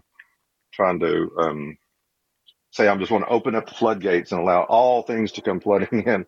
I'm not saying that either. Well, to thread the needle in a way that probably Chris would agree with. I'm just thinking about the hardest opponent of what you're saying would probably be like, my position, right? I believe the canon's closed. I believe there's no modern day prophets that need to have scripture canonized. And if that prophet is wrong even once, then you need to be put to death per the biblical prescription for false prophets. So to just avoid that entire category completely and never have to worry about it, I would say something like, if you just feel compelled, like God wants you to relay a message to someone or a neighbor or something about anything, be like, you know what? I believe, God put this on my heart, and I would just consider this, or I would think about this. I wouldn't be like, God told me to tell you in like a prophet way. Because like the best thing that can happen is you're just going to give like some godly advice. And the worst thing that can happen is you're going to associate yourself with like a false prophet and be led astray. So I think, practical application, just avoid that entire thing and do something like that. And if someone wanted to do like a modern day prophecy, start quoting scripture. I believe that's as close as someone's going to get, which is usually where it goes anyway. Like a prophet will be, unless they're like something that I don't even know. Unless they're just something that has nothing biblically backed. And it's like, God told me there is going to be a famine here in 3 years or something like that. That's just completely no biblical basis for. It's usually going to like lead back to like, I feel God putting this on my heart, or very, very safe language, because people will like to hedge, because no one wants to, then if they're wrong about something, or they led someone the wrong direction, then they're like, oh, you're a false prophet. Anyway, Well, so better safe than sorry. if you want to move on, that's fine. But I was just going to make one final thing. I don't think when Paul was writing his letters, or even Luke when he was investigating and writing down Luke and Acts, him in his mind was thinking to himself, this is the word of the Lord. God is speaking to me when I'm doing this. It actually was the Christians looking back, Paul and the apostles and church looking back and said, look, this seems to be inspired. So it's a looking backwards. And I'm like you. I don't go around telling people, God, thus saith the Lord. For God forbid I do that, because I don't want to do that. But at the same time, it's more of a recognition. If the Spirit is in it, and if we all have the Spirit, then we will recognize it. The sheep hear my voice, that on the back of that, because God's speaking to you and God's speaking to me. We're both trying to hear him. Then there will be a resonation within that. And I think that's why even we do have the canon that we have, is because there's that, a recognition that the Spirit was moving there. And those that are moved by the Spirit will recognize when the Spirit's moving. That's the kind of thing. And we can end it there, because we could go on and on about this all.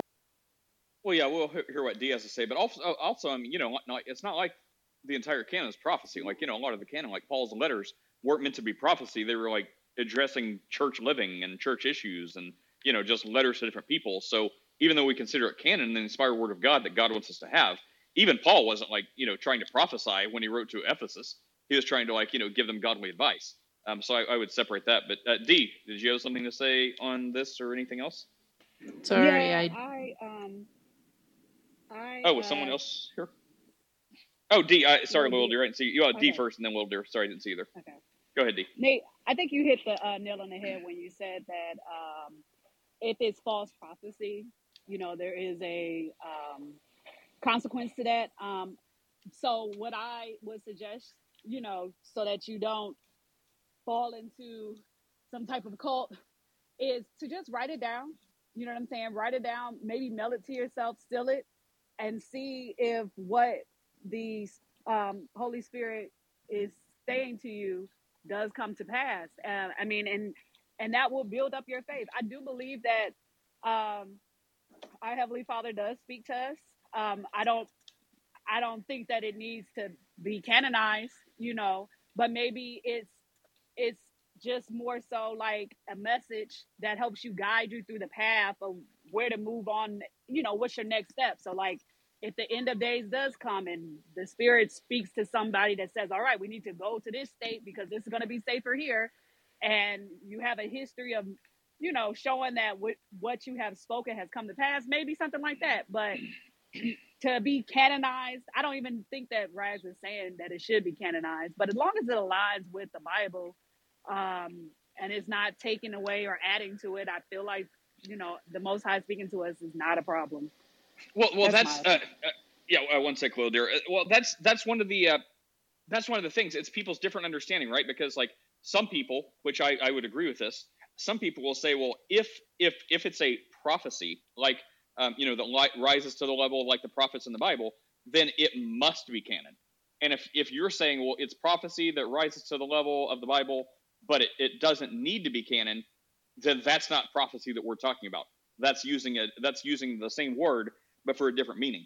So I'm under the belief that if it's like a prophecy that rises to the level of biblical prophecy, then it must be in the canon.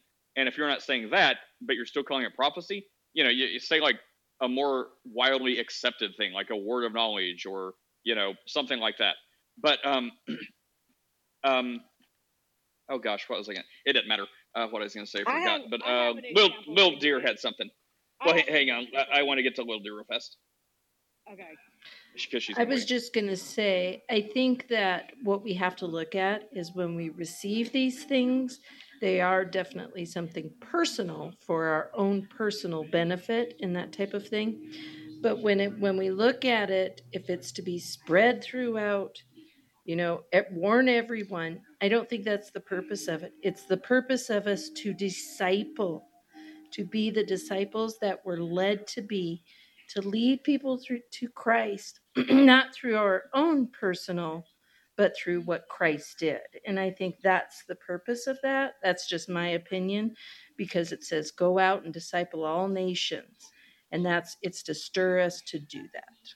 And D, before we get back to you, thanks, Will Deer. And I remember what I was going to say, and it was there's a really good reason, I think, why we haven't had extra books since the time of canonization. And it's because everyone, well, I mean, the overwhelming majority takes that traditional revelation approach that, this is speaking for everything we have in the collection of letters that the Holy Spirit has, inspired men to write and then men to organize and men to categorize. And since that's been done, there's not saying that, everyone can't be wrong. They can. But I think that should be like extreme caution why almost everyone unanimously agrees that this canon is closed and nothing should be added. But then that gets into what you were saying, like, what's people's understanding of prophecy? Because if it's to that level, it must be canon. And people say that, no, it can't be that level. So then that falls back to, well, just say like, you believe God would like to share information or someone put something on someone's heart or anyway, hang on, let's see. D, yeah, what was your example, D? No, I think that you just hit it. It might, even though it happened in real life, but I feel like you covered it. Like, what is considered prophecy compared to something like the Spirit put on your heart? You know, I mean, and even in Deuteronomy it says don't add or subtract. So I think you covered it. And there's still a couple things like I don't remember the guy's name. I'm probably going to think of the wrong guy. But I mean, there have been a couple prophecies, especially around like the elections and the state of our countries and stuff like that. And I still remember one guy said they had I don't even know if they call it a prophecy, but they said they had something that God showed them. Maybe it's just like a dream, right? Because that's another thing. It could be completely coincidental. So if someone has a dream and they try to say God gave them that prophecy or God showed them something, I mean, it could have been bad tacos they ate. So even if they, like this guy said, he had a vision of like basically UN like occupying the streets of our country. Back then we thought, well, maybe we can kind of see how it happens. And it's been a couple of years, so you're like, wow, yeah, I totally see how that could happen. Because our government, anyways, not to get politics again, but I mean, it's like now I can totally see how that could happen. But even if it did happen, that could be just a dream that happened because he watched a movie about world religions the night before or something like that. And it wouldn't mean it's from God or anything else. It could have been from the gremlins in his own mind, or it could have been from God. Who knows? So there's always going to be a way out and be like, well, if it was false, that's just because it was a dream and it actually wasn't a prophecy from God. In that case, never call it a prophecy.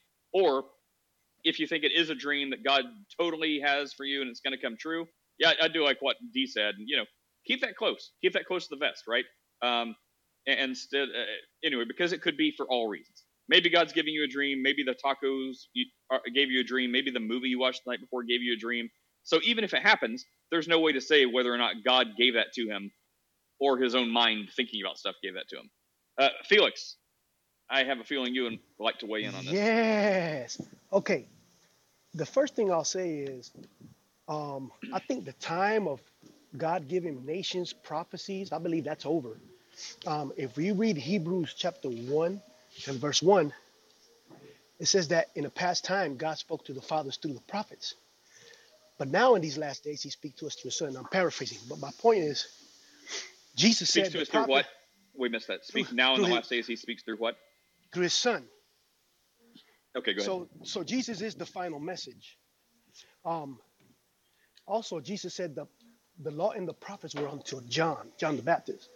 So he's the last of that type of prophet that will prophesy to nations. He prophesied to Israel. Jonah prophesied to Nineveh.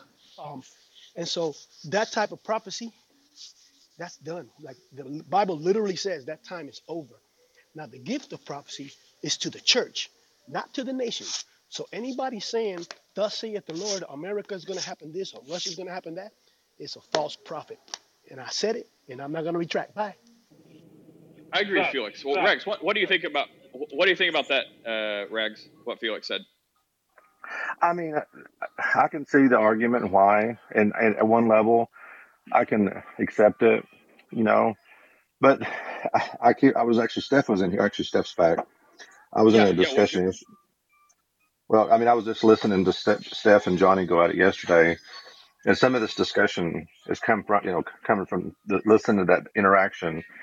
Because I thought to myself, if you're saying God doesn't do that anymore, um, you're saying God changes in the way He does things. Now that could be true, but to close the door completely, like a cessationist says, that God doesn't work like that anymore. God doesn't heal. God doesn't give prophecies anymore. So all this is gone and done away with or whatever.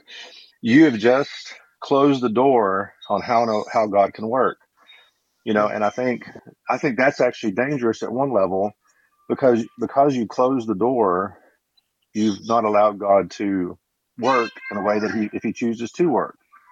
You know what I mean? I'm not saying, and I understand all the I'm cautionary tales. I hear it, and I've been there. I've heard false prophecies and I've heard all this stuff, but to close the door absolutely, that's probably. But if the I just Bible want well, to I mean, quote but if the Jesus Bible and says it's say that closed, I just want to I was quote going to Jesus and say that he said it is finished. Or everything he needed to do is done. Everything we need to know is knowable in scriptures. That's all I want to yeah, say. I was just Well, I going mean, to I say, think these are. Yes. But he also I, said, greater work you shall do. I mean, the key thing is like, yeah, I do believe that God do give prophecy, but not to add to the scriptures. You understand? Not to add to scripture. Scriptures has been fulfilled. Like the God quoted, in Hebrew 1. God in Son and Son spoke to the fathers, but in this last days speak to us through his Son. So any prophecy coming is gonna have to come from the Son, and it's not to add to the scriptures. It's not to add to to the scripture. I won't even say the canon because I don't believe that the people who canonized the scriptures was inspired. So even though I do adhere to the canon, but I will not say that those was God chosen people for them to take an ad to give us the 66 books. I'm always open. So Well, can I yeah, just I want to. respond to? Well, Okay. hang on. I want to respond. If that's all right. But I think Rags, like you said something earlier that I'd like to point back at you. You said, if you were given a prophecy or something and you shared it with someone and their spirit agreed, the Holy Spirit, like I guess testifying to them that this is true, you would all agree. I think you're getting really good biblical evidence from Lou and Felix, and we'll see what else he has to say in a minute.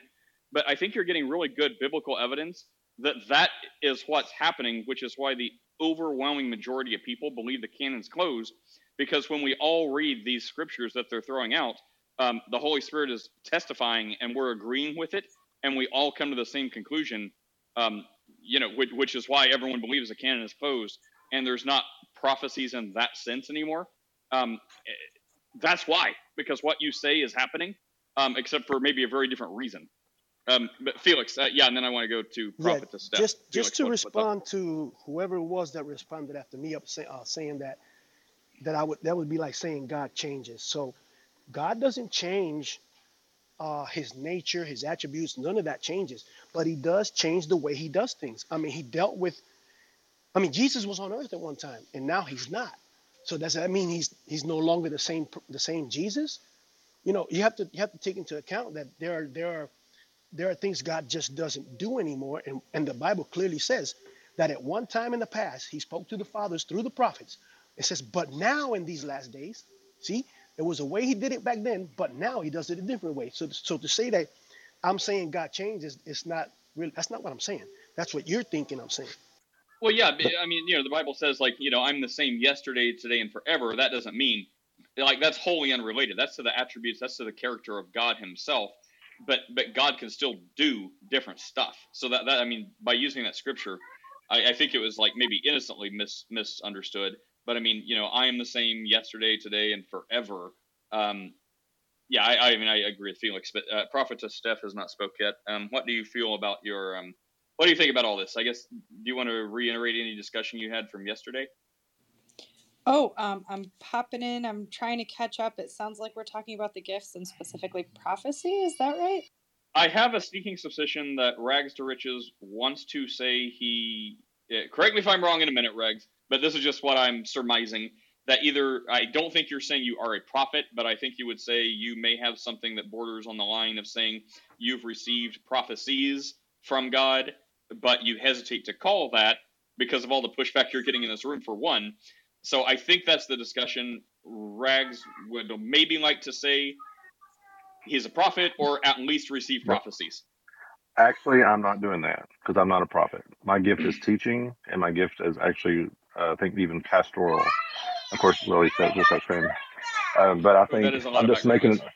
yeah, I know, that's what I was trying to say. But I think that I'm just making the argument that I don't know if we can close the canon. I'm not even wanting to say my prophecy or whatever I'm saying is from God or not. So hang on a second. Let me get back. Like, I really believe that, I mean, looking back, and people will say, well, you're projecting what we know now based on what we know then. Well, sure. With that caveat, still note that I think it's like a direct testament against Islam and Mormonism, who does the very same thing, where even if people are like, yeah, I'm a prophet, but Mormonism and Islam is wrong, I mean, even those people would say, because, they're adding words, and Jehovah's Witnesses, like, they're adding to and they're taking away, because all of them say they believe, lots of the Bible. but then they'll take away lots, and then they'll add lots, and then they'll make their own religion. So every time I read that stuff about, like, the canon and the close, like adding to and taking away, I mean, it's undeniable. The best examples we have are Islam, Jehovah's Witnesses, and Mormonism. Anyway, Steph, yeah, that was more information than you asked for. Well, okay, that gives me some context. I have a couple questions for Rags. So my first one, I think, was you said you talked about the conversation between me and Johnny yesterday. So I'm wondering, because we were talking mostly about whether God loves people and how that works. And so I'm wondering how that relates. But then also, when you say the canon might not be closed, we're speaking about the actual physical canonized books of the Bible there, right? Or do you mean something else? Mm-hmm. That. Well, that's that. Yeah, that. I mean, I'm in a kind of unusual place. I guess your conversation with Johnny was on the back of another conversation. So, and I'm sorry if I lumped you in with both conversations, but Oh, you're good. Johnny's No, a I was just cessationist. curious. Yeah. Johnny's a cessationist, which means God doesn't heal, doesn't do prophecy anymore, doesn't do anything. It's all gone. And I'm going like, that seems problematic to me. So you're saying God can't speak, God can't move, God can't, so why do we even pray for the sick? And Let me it just becomes an issue. sorry, Rex. Let me just throw something in there. But Like, I know cessationists would not say that, because constantly they say that's not what they mean. They just mean there's no specific anointing on one, like, individual people that they can go be like, silver and gold have I none, stand up and walk, and you too, and you see, and you be healed. Like, they don't believe that's a thing, but they totally believe that, we can pray for people, and it's God's discretion himself whether or not he will heal. So, I mean, just to be accurate, right? Like, I'm coming at this pretty neutral, but I know that's what they would say, is all these gifts are still active and working, but there's not specific people that, like Elijah or Elisha, like, the anointing of God follows them around. But if people pray, like, bring people to church, praying people, if they prayed for people before and watched them get healed, great. But that's a God thing, not a them thing. Well, I mean, just the hyper thing with Johnny was even saying he doesn't even pray for healing. I mean, I'm like, are you talking about Johnny Haas? I mean, is that guy? Yeah. Yeah. I think he's a bit of a unicorn. I think even the cessationist will be like, no, that guy is too far. And I've never met him. I just know everyone seems to say he's like incredibly extreme. So, I mean, that may be like a 1 in a 10,000 you'll find. Well, here, let me find the balance, because I'm always thinking God's always trying to let me find the balance. I think either, God doesn't speak at the level. This is the hyper side. God doesn't speak at all and doesn't speak to anybody. And if he does speak, it's not the same. It's like, I mean, I'm talking about so far to that side that God doesn't speak anymore and it's only the Bible. Okay. And then you have the other side of the pendulum, where it means anything goes, anything's wide open, anything can happen. If God wants to change his mind, he can change his mind. That's the two extremes. And I think I'm wanting to find the balance, which means I don't want to show I've thought about this a lot over the years. I've been a Christian for 30 some years, and I have a hard time saying it's absolutely closed, because I have a hard time with that. Because if God speaks, that's the word of God. You know what I mean? And then you have to say, well, it's not the same level, but it's still the word of God. If God speaks to me, so you kind of parse it out, but I can't. Okay. Because if God speaks in the Bible and God speaks to me directly, that's both the word of God. Anyway. Okay, so I understand now why you were talking about the conversation with Johnny, because I did hear that, where you were making the argument that exactly that when you've heard God speak to you, that's the word of God and it should hold the same level of canon. And then Johnny's rebuttal to you was, yeah, but lots of people say that and then they say nonsense. So, like, Rags, do you feel like this is tricky. Do you feel like if God gives you, now I should say this, God has never spoken to me. I have never heard it. I have seen, it's always in retrospect for me, where I see things unfold and then I'm like, oh my gosh, God worked that together against all odds, despite my own idiocy. Yes. And despite, like that's always, I always see, and then I get into this mood of praise, like, oh my gosh, Lord, I can't believe that you did that for me. Thank you so much. And whatever it is, like, we were actually studying this exact topic, me and Mars and Jeremy and Brad, yesterday. We've been talking about it a lot with healing, and my son has a condition that he has been largely healed from. And I was struggling with, and Dee, we were talking about you yesterday too, because you said that issue with your son and you had this concern that what would happen to your faith if healing didn't come. And I'd never prayed for healing for him, but he was healed anyway. He still has a long way to go. But so anyway, the point is, I always see this in retrospect. God never said to me like, oh yeah, your son is going to be healed, but then there's going to be this other thing, or oh, I have this word for this person. If that happens, so I should say, where I'm coming from is a place of suspicion because I don't have experience with it. Rags, when it happens to you, if the Lord has a word for you in whatever form that takes or however that looks, do you personally put that on the same level as Scripture? And then do you expect others to also obey what was given to you? Well, let's parse that out even from the scripture itself. Okay. It seems to bear out within scripture that God can speak different things to different people and they apply differently. And one of my best examples off the top of my head is Samson. He was commanded to, in a sense, go into the, I never can think of the term. Is it the Nazarite vow or something? What, you may can help me. But, he was said, don't do this. All these things he was not supposed to do. All those commands applied to him. It did not apply to the people around him, right? Or you can say the Gentiles, when the Gentiles are coming into the church says, well, and I know we can get in parse this out, but they kind of made a distinction. The Gentiles shouldn't do the same things as the Jews do because they're in a different place, they're in different places. And I even think that can apply in a general sense to me. Some things that God speaks to me about may not apply to you or might apply to anybody else because it's my circumstance. It's me, right? So to apply it in that way, I don't think, now if there's a general principle, then I think it potentially could apply to everybody. But when there's, like, I'll give you an example, just happened since I came on Clubhouse, and you can argue whether this is the word of the Lord or not. But, I came in hot and she got my butt handed to me in Clubhouse. And I was trying to jump into things that I had no business being in. And I literally felt like I heard a word say, stay in your wheelhouse. You can say, is that from my mind or is that from the Holy Spirit? Well, I thought, well, I'm going to just listen to that. And so I did. And now that I've been staying in my wheelhouse, I've had good conversations. And it's almost like, I think that would be like you could say retrospectively, you could say that could have been from the Lord because I've seen, I obeyed and I saw it and I followed it and lied to it, so. Yeah, Go ahead. Regs, I agree with that. Like, I think people, like lots of people, would say similar stuff has happened lots to them. And is it coincidence? Is it their own mind? Is it God? Doesn't matter. But let's just say it's God. If God's doing that, and lots of people would agree, and I'd say, yeah, sure. And if they're like, you're a prophet, I'm like, absolutely not. I'm like, how do you get that? I'm like, yes, I believe, God lives with us. God, urges us, nudges, convicts us, pulls on our conscience, things like that. People colloquially will say, speaks to me. But most times that's what that means. There's very few that will be like, God talk to me audibly. When they do, I take a big step back from that person. But yeah, I would say that happens a lot to lots of people. But we wouldn't say prophecy at all. We would never say that's a prophecy. Can I just say something real quick? Well, that's not necessarily prophecy, though. Wait. The question that I would have real quick is that what Rags is calling canon? That phenomenon he just described. And then I want to hear it. No, I'm not calling it canon. You weren't in here for some of the things I said. But are you calling I do prophecy? think we had, no, because it wasn't a prophecy. It was a command. You could almost say it was a command. God said, stay in your wheelhouse. That's not a prophecy. That's not telling me if you do X, Y, and Z, this is going to happen or the future. It's like, it's just a command. Okay, hold on. Of course this happened. Well, I guess I'd wonder why you cited that as an example then. Yeah, Felix.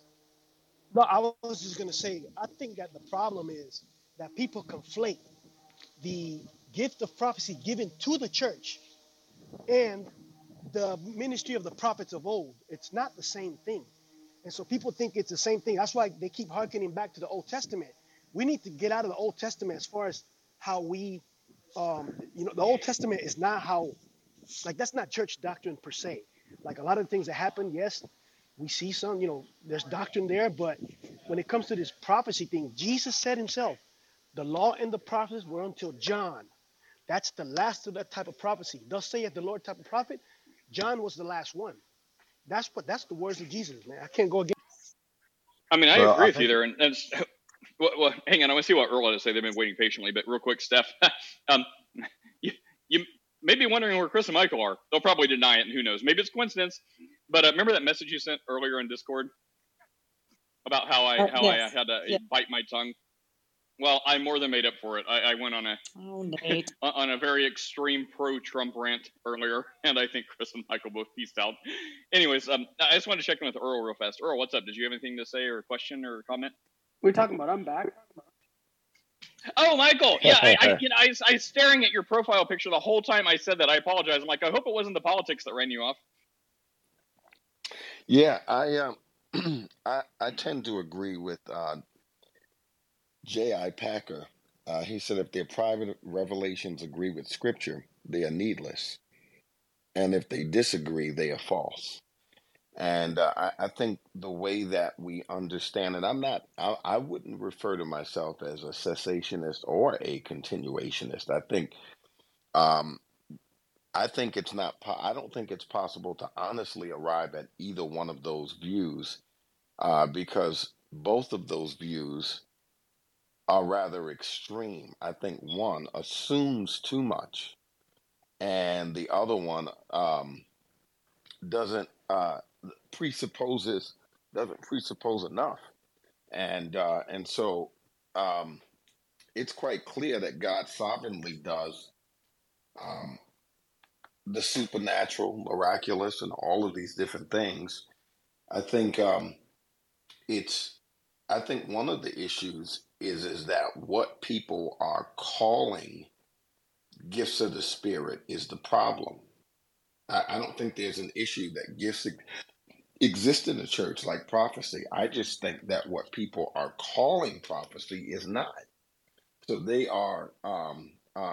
It's a case of mistaken identity where they are attributing um, to essentially false charismata, counterfeits, the authentic charismata. They're attributing or crediting to counterfeit gifts the notion of authentic gifts, and so I think that's really where a lot of the problem is. And the way that Paul described prophecy, um, not that prophecy can't have a predictive element to it, but the way that he describes prophecy as more of a spiritual utterance that is in line with what Scripture is saying.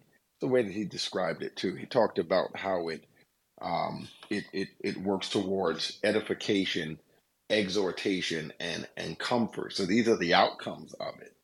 But that works right in line with what Scripture does. And so prophecy, from a Pauline standpoint, is not necessarily predictive utterance, but spiritual utterance, which could include the teaching and preaching of the Word of God, or encouraging words that are spontaneously led of the Spirit. It's not so much the idea that the person is giving some private predictive kind of message to someone.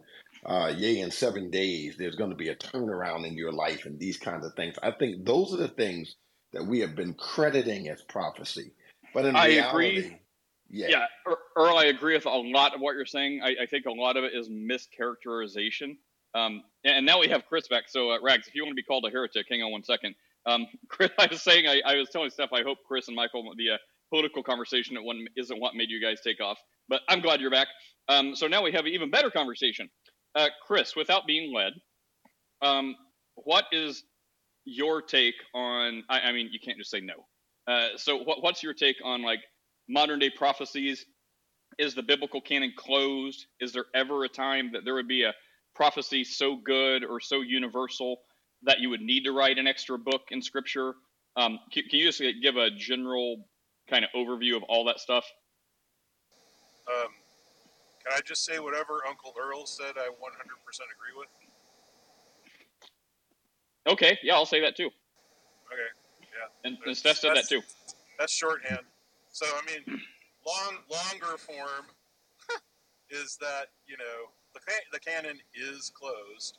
I have what's called, and Earl has what's called a high view of Scripture, right? So, and I'm not trying to speak for Earl. He's a grown man. He can speak for himself, and he's more educated than I am. But, I think he would also say that he has what's called a high view of Scripture. That is, that the Scripture itself is our final authority for life and godliness. That 2 Timothy 3:16 is true, that everything that is written in the Word of God is sufficient for running and governing our lives and for exhortation and training in righteousness, etc.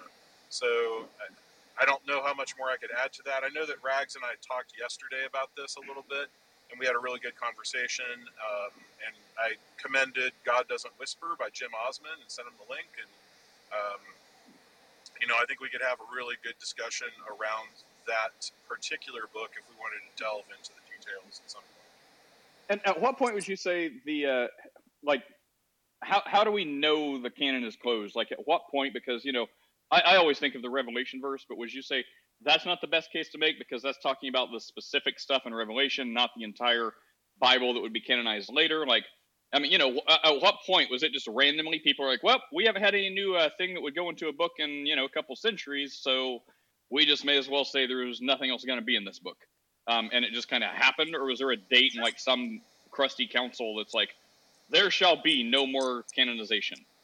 I mean, they did do that in the Council of Hippo, but that's not why. But the argument for the closing of the canon is because the last apostle died, and so the canon was written by the apostles or the close associates of the apostles, i.e. Luke, Mark. You've got two of the Gospels written by apostles. You've got the Petering epistles, you've got the Johannine epistles, you've got the Pauline epistles. These guys were all apostles. Jude was the brother of Jesus. James was the brother of Jesus. So we have very specific deposit of faith left by the apostles and their close associates. And the early church's job was not to declare the canon. It was to look at all of the books. There were hundreds of books. It was to look at, or not books, but letters, essentially, and other forms of writing, apocryphal or apocalyptic, and that kind of thing. It was to look at all of these and determine what, with a set of strictures that they had, in terms of its provenance, in terms of its theology that it agrees. There was a whole bunch of strictures that they had set to try to discover what the canon actually is. And so by around 250, it was pretty much settled, the 27 books of the New Testament. Now, they batted them around a little bit, and they disagreed here and there, but it wasn't disagreeing to put more in, it was disagreeing to take more out. So the 27 that we have, we are confident that those are the Word of God. And the other ones that could have gone in, we are pretty confident that we're now confident that they made the right choices, that they're pseudepigrapha, or they are, forgeries of some kind, etc.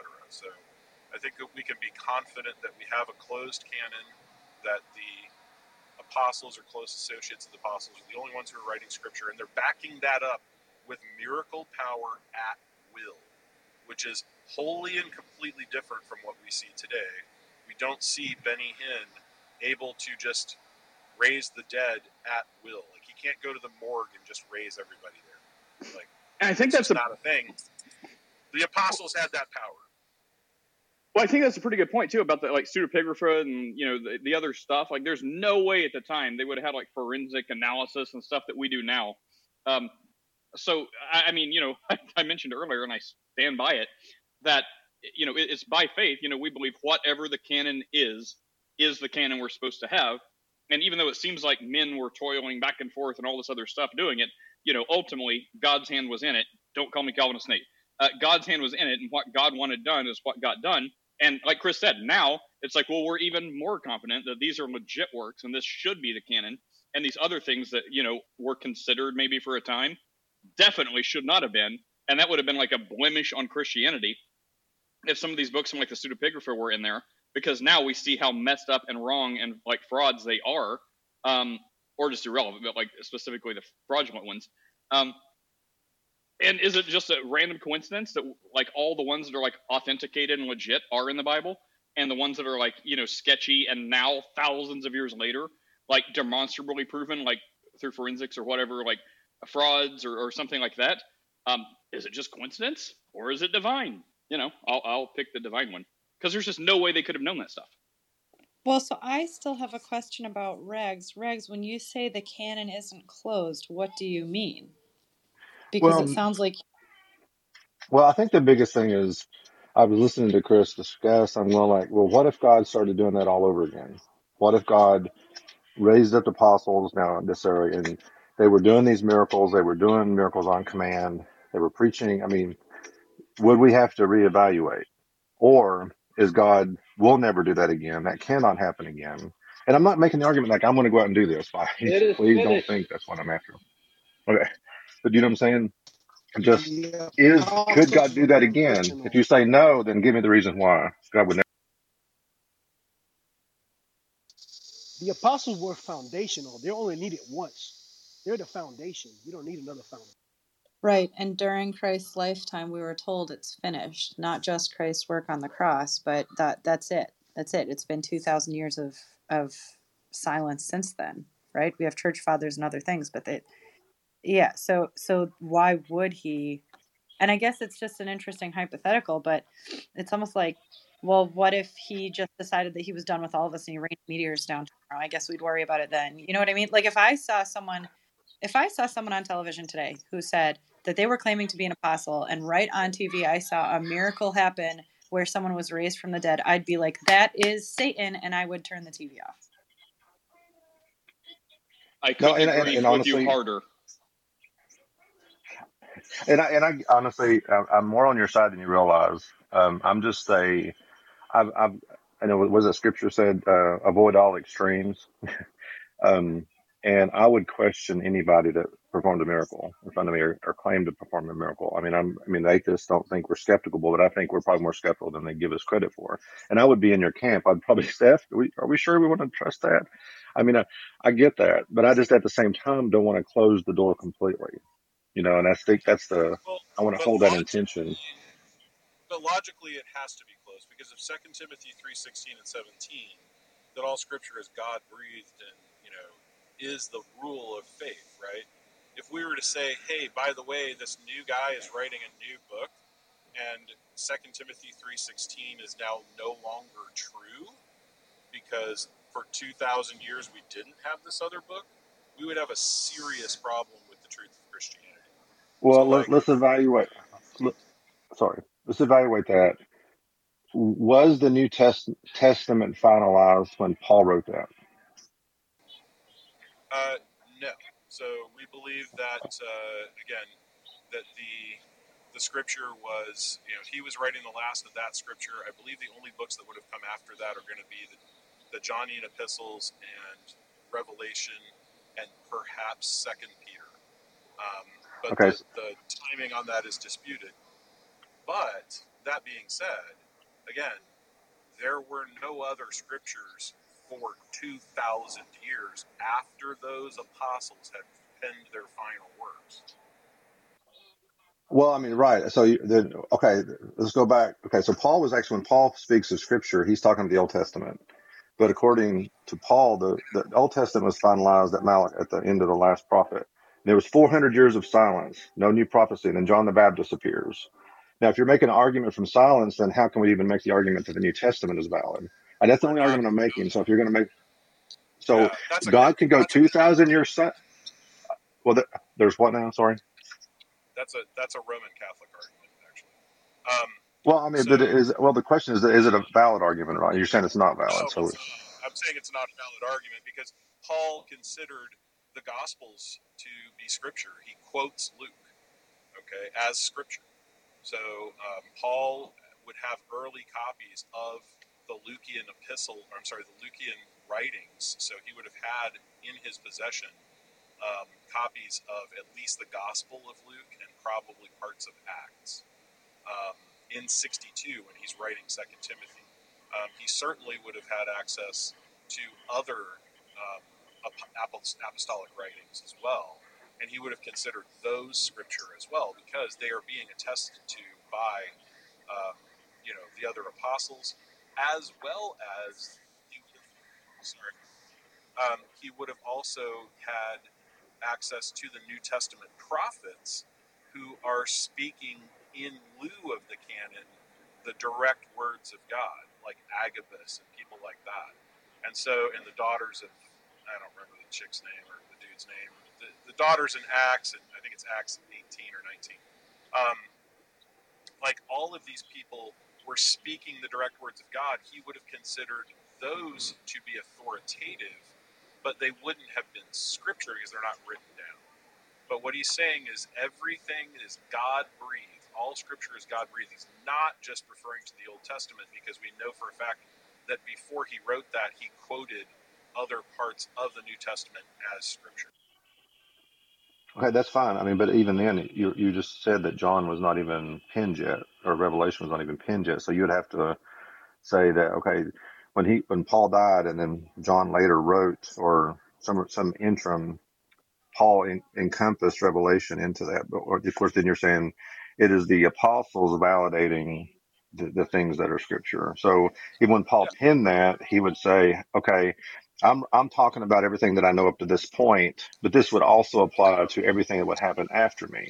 He's saying all scripture is God breathed. Now, he's not defining what those scriptures are, which is the Roman Catholic argument that he's making a definition of only the Old Testament scriptures, and that the church is the one who attests to the fact of the validity of the New Testament scriptures.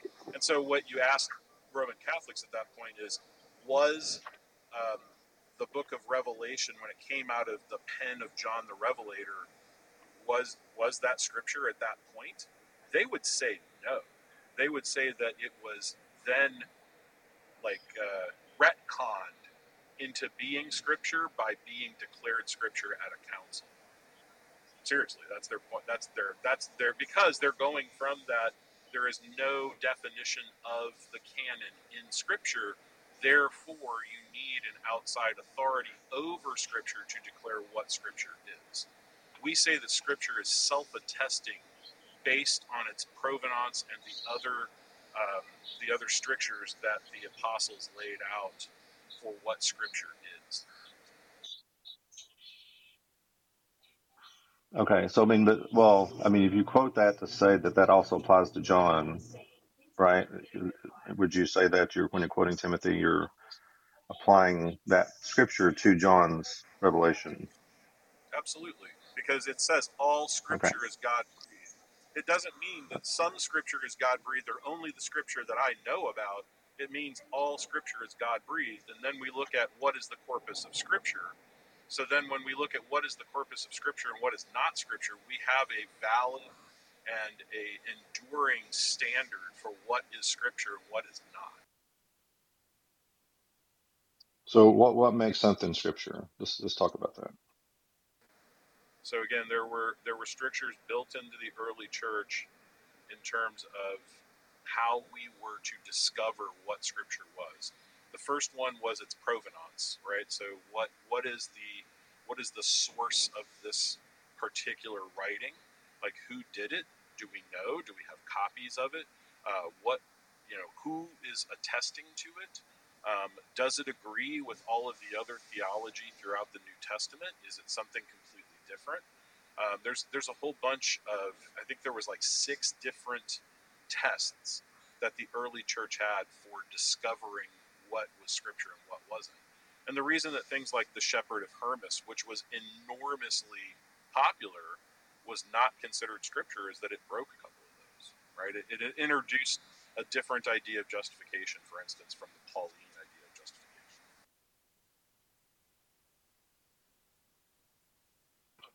Okay, I'm gonna have to go for just a second. You guys can discuss and I'll listen, but I'll have to go for.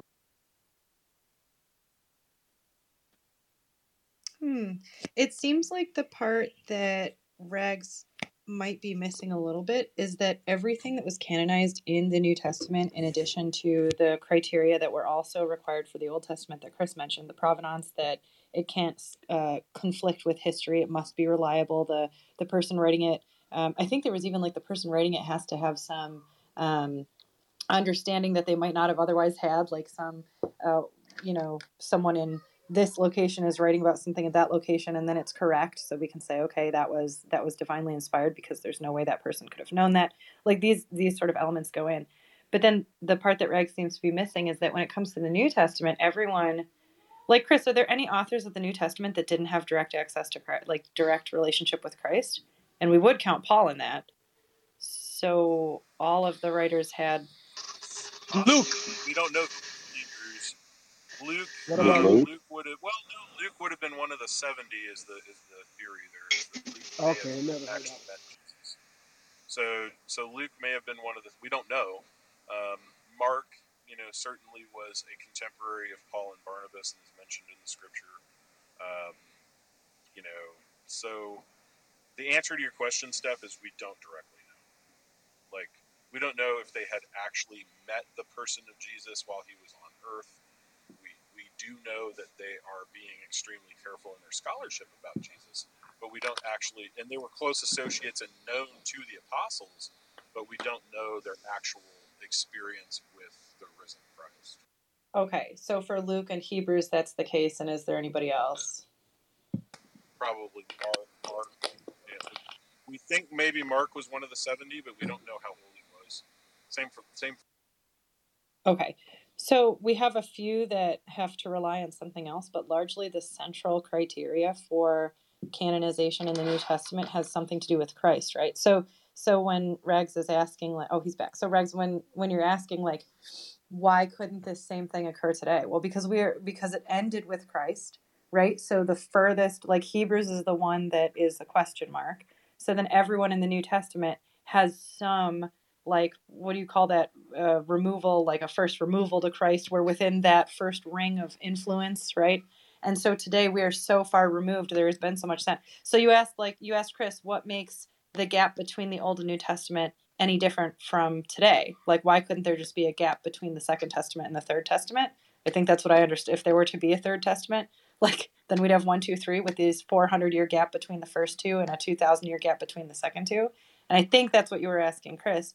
But we are so far removed from Christ at this point, and on top of that, we've been told that it's closed, that we're done here. It would just be, like, I personally would be incredibly suspicious of anyone, to the point of running the other direction if I heard that claim made. So I guess I'm still curious, like, why you think that there could be a Third Testament. Because Joseph Smith said so. No. What was that, moderator Michael? Well, no, but honestly, I mean, like, if we're being taught, I mean, obviously, like, Mormon, like, if you can't find a better example of a man-made religion than Mormonism. Like, it's just so completely, obviously made up whole cloth. But Mormons believe that the Book of Mormon is another testament of Jesus Christ, right? So, and, like, just, like, yeah, of course they're full of it, but not according to them. Well, but okay. And I kind of already. Mormon would. Real Sorry, quick. Steph. I was going to say, just responding to Michael, because I know that you're going to continue it. Michael, none of the Book of Mormon would fit the criteria of canonization. Like, we are so far out of the realm of talking about, like, there's just no. I think what Rex is describing is something that seems reputable, that seems to fit in with the criteria of canonization we have. The Book of Mormon is so wildly, ridiculously outside of canonical criterion that we can't even. It's just not in the same atmosphere. It would have been like the Gnostico-Apocrypha or like Gnostico-Pigrapha. Just put all of the words together, and that would be maybe what that is. Yeah, no, Nate gave me the bean, and I was abusing it. That's all. I approve. I have to repent for that. Nate, yes. I made Chris a mod too. I guess I was just feeling froggy. Sorry. I can only be on. Oh, sorry. I had to go. I'm gonna have to go. Probably. LSF, what do you have to say? Oh, wait, we didn't let Rags answer the question why he believes there could be a. Oh, I thought he said he had to go or something. Well, I am. I want to try to respond. I had my wife called me. Sure. I do have to go. I'm going to have to go probably a lot longer this time. So, I'm not saying that there needs to be a third testament. Okay. First of all, it's not necessarily what I'm saying. And the original premise of the discussion is, usually the argument is the Bible's the final say, which I agree because it is the standard. But if God speaks to me directly, then it's between me and him, and that could be just as valid and just as strong as the scripture itself, as long as it doesn't contradict it, right? To go back, I already addressed the Book of Mormon, just to make a caveat. There's claims about the nature of God and who Christ is that blatantly contradicts what we know about God and who Jesus is. So that automatically parses out with, throw it in the rubbish heap. Same with the book, same with the Muslim, and even same with the Jehovah's Witnesses or any other cult. When they change the nature of God and who he is and who Christ is, let it be anathema, as I would say.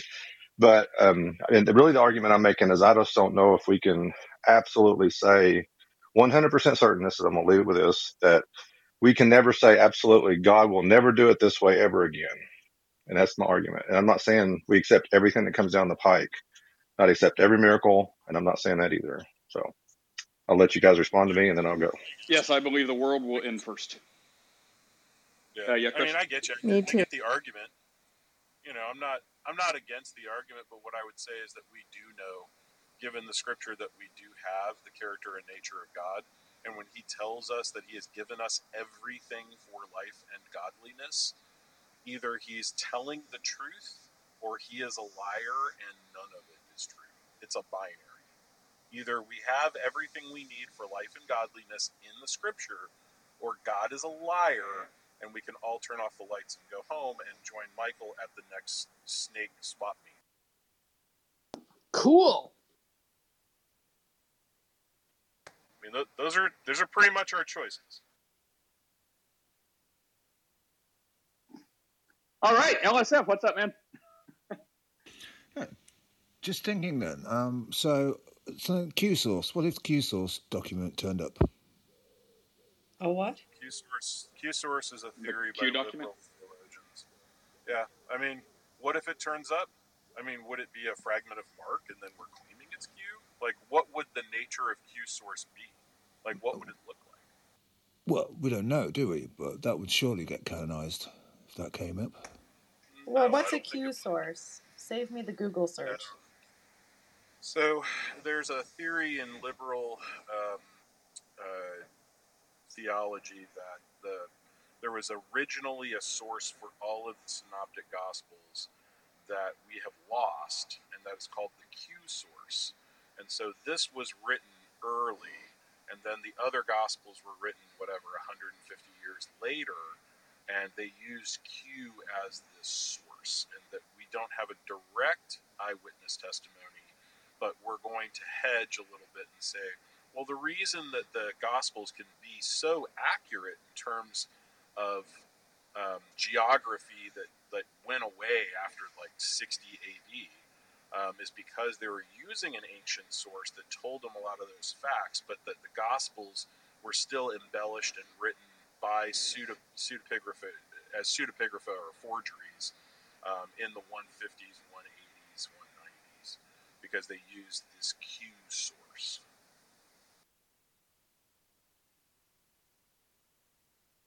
And it's purely an argument from literature. It's not an argument from any evidence. The evidence is that there are some phrases in the Greek that are quite similar in the three synoptic gospels.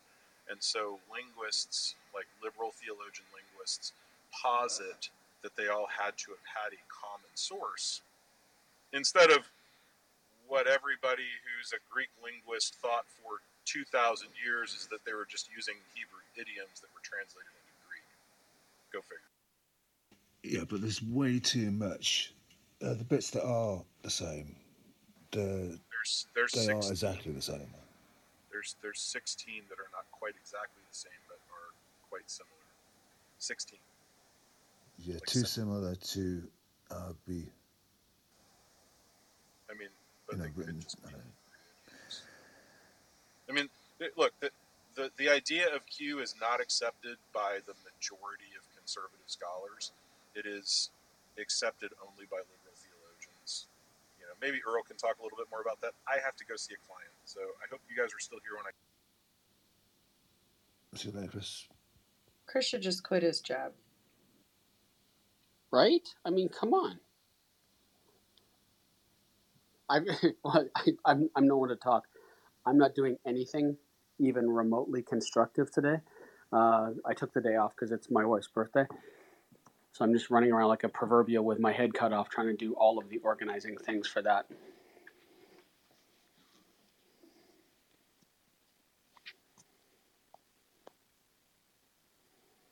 Oh, did Clubhouse glitch? No. I'm just pondering. I'm wondering how. Yes, Clark, we have an atheist mod and Ask a Christian. Boo-hoo. So sad. Anyway, I'm wondering how. Like he's gone, so I don't want to keep mentioning his name, but I'm wondering how someone can like say, well, the word of God that I get is on the same level as Scripture. I keep coming back to this. I'm struggling with this because, as I was telling a couple of the brothers yesterday, like Brad and I were talking about this, I have this like intense lack of trust in my own judgment of things. So if the Lord spoke to me, if I heard an audible word from the Lord, I honestly think I would rush to the hospital first.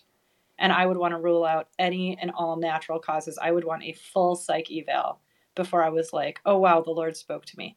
And when people have a mindset other than that, where they're like, oh, yeah, the Lord talks to me and I heard it audibly and then I did this thing or I told this other person and I based everything off of this. I'm just like, oh, my God, I don't understand. I don't know. So it's really bizarre for me to hear somebody say that they would put audible words that they've heard from God on the same level as Scripture. That's just so outside of my...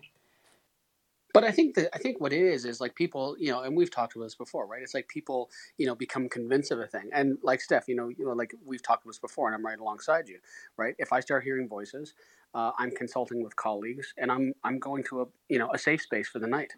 But people become, convinced for whatever, reason convinces them, right? And I think like if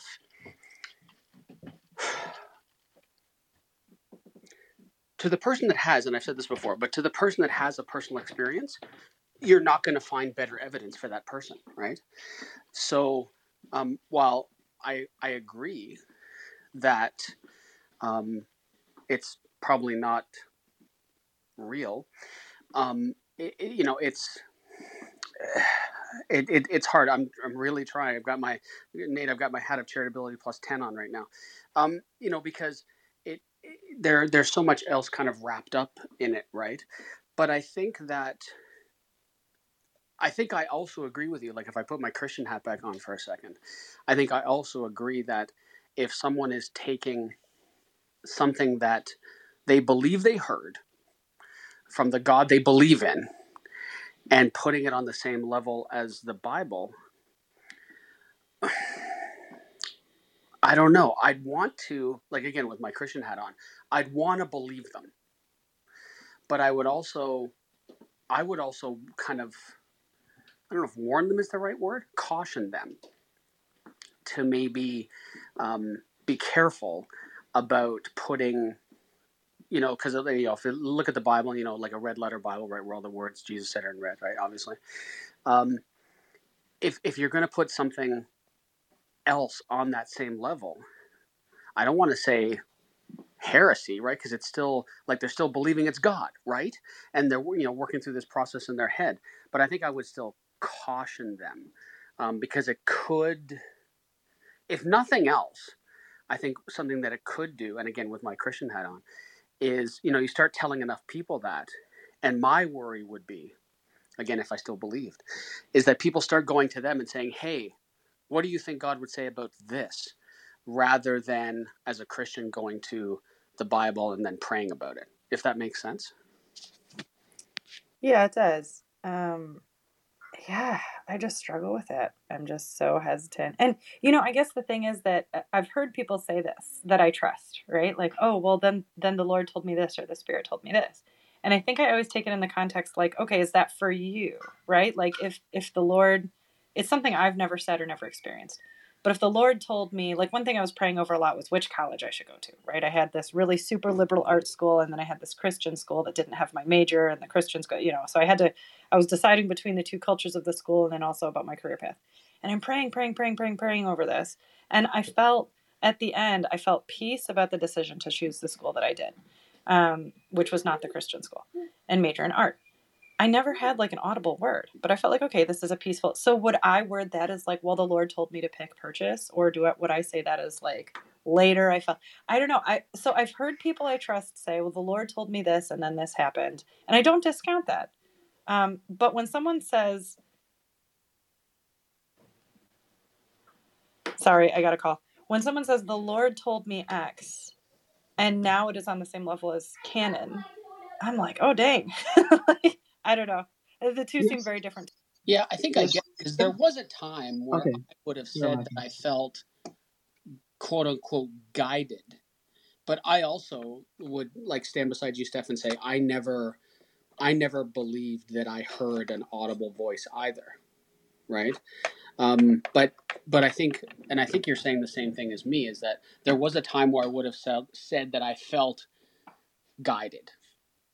And it's interesting how instantly when you take out I heard God say to me, and you insert I felt guided too, like it almost immediately in my head it says a different thing about the person I'm talking to, if that makes sense. Yeah. No, so what do you think? Yeah, it's a tricky one, to be honest. Because whenever I would want to stand with the Bible as a certain standard for Christians, but thinking about this, and I'm really gonna kind of ignore the beliefs that what's his name?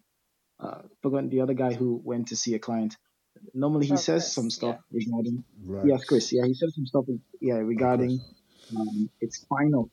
It's final. It's done. Yeah, true. It is final. It's done. But who, Paul, Peter, and the rest, when they were writing, they did to I'll say a very large extent, did hear the voice of God, the voice of Jesus, and they wrote down. And if we are supposed to be Christians like, or even strong Christians like them, why can't we still hear God's voice directly? It's somehow it makes it's kind of a funny line because to be honest, again, the reason why it makes sense to me that you can still hear God today is because even in the Bible says in First Timothy, I think 3, says that the church of the living God is the pillar of truth, like, and the pillar and foundation of truth. So it's the church that did right. The church wrote the Bible, and they wrote the Bible from the voice of God that they heard. Each member of the church, Peter, Paul, and James, and the rest. Yeah, so so I feel they never said somewhere in the Bible that now this is the final mark. After this day, no other person can hear the voice of the Lord, and that should be something to live by. For example, we have some people who are mentioned in the Bible, like Clement of Rome and the rest, who their words are not in the Bible, but their words are taken to be some good form of I'll say inspiration from God. Yeah, so that's just so it's a very thin line to just cross that say from this point no other person can hear from God. Yeah, I think God still speaks to people, but we should still be careful. That's the thing. We should still be careful and just judge everything with the lens of Jesus. That's how I see it, to be honest.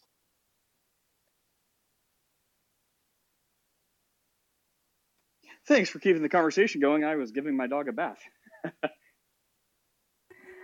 I was going to say, I think we were talking about the difference between prophecy and, private revelations, or listening to the Holy Spirit, the discernment and those kinds of things. So there's a difference what we're talking about. The canon of Scripture, I think we can all agree, God has told us exactly what He wants us to know. It is profitable in all things in our life. And so it's not something that we need an extra revelation from God, but we can all hear His voice through the Holy Spirit working in our lives. And like I said earlier, I think a lot of this is to spur us to go out and disciple all nations and call them to Christ. I think that's what the calling is. Do you guys mind if I just tell you a little bit of a story and you guys can look it up yourself? But Nabil Qureshi was probably one of, I think, the most inspirational, a Muslim, uh, ended up coming to Christ through David Wood, but he had a dream. And, in the dream, he was outside. There was a long hallway, and at the end of the hallway was this banquet table. And this was while he was still a Muslim. And in this dream, he walked down this long hallway, and David was several up ahead of him. And he was calling to his friend, David, David. And David turned and looked and said, you're not going to be able to attend, And he woke up from this dream, and he opened up his Bible and saw what was written in scripture about the banquet feast. And it really spoke to him. It took him a little longer, but he finally recognized what God was telling him. What Christ was telling him is that he cannot come to the banquet feast, because he didn't accept Christ. And this was his turning point. And so God brings these things, to us through the Holy Spirit for our own sanctification, our own coming and drawing to Christ. And then Nabil, went on his tour with, RZIM, ministering to Muslims, teaching, and then he got cancer. He got stomach cancer. And by the time it was discovered, it was stage 4. But even on his deathbed, he was filming and ministering to people. I pray that God heals me. I pray that he has, more need for me here. But if it be his will, I'm okay with that. And I think this is, just tells a story of how God speaks to us now, not necessarily in new revelations or new prophecies to be spread and told and that kind of thing, but for drawing us to him. And I just want to leave it there. Well, I agree, and I remember Nabil. I talked to him a few times, and yeah, I remember all of that. I guess that's all I had to say. But I mean, I guess not. A lot of it is is esoteric. What's a different way to say that word, like esotericism, or where you have to be like part of the club, like the group of people who understand it. And if you're not, everything is just much more difficult for you. So I mean, if you're like I mean, I was kind of like raised this way, so I don't know what it's like. I would imagine having a hard time finding the difference between God talk to me and audibly, or in my mind, or whatever. Sorry. If this wasn't my world, or if I didn't have experience in it, but it just seems difficult for me to get why there's so much trouble around it. It's like, look, the canon is closed for all the reasons that everyone said for the last hour, and then it's like prophecy is not the same level as, and you need to add canon. If it was, you need to add canon, but it's not. So you don't need to add canon, and therefore you are also not that kind of prophet. But then if you say like it's a prophecy or a word of knowledge or something like that, yes, I totally believe God can speak to people, but it also weirds a lot of people out when they say, hey, God told me. Why don't we just avoid the entire issue and be like, hey, I really felt like, God put this on my heart or something like that. When people say God told me, like that's just like, to someone not in that world, like if someone tells me like, hey, God told me this, I'm like, oh, okay, in the same way I would mean it. Silence, dog. Anyways, in the same way I would mean it. Like that means I have a prompting, I have intuition, I have a feeling. Yeah, I feel led or guided that this is something that is spiritually beneficial for you, and it's probably going to be a Bible verse. But then if people are like, God told me thus, it's like, don't be weird, bro. Like nowhere in the Bible are people supposed to be like weird and ominous. Like it's supposed to lead people toward Christ, not away from. So, and I would just say that. Like, it's kind of like, people who want that title pastor that we talk so much about. It's like, what is the possible reason you crave this title so much? If you're basically doing everything that title does, then what possible reason do you have to like get the title?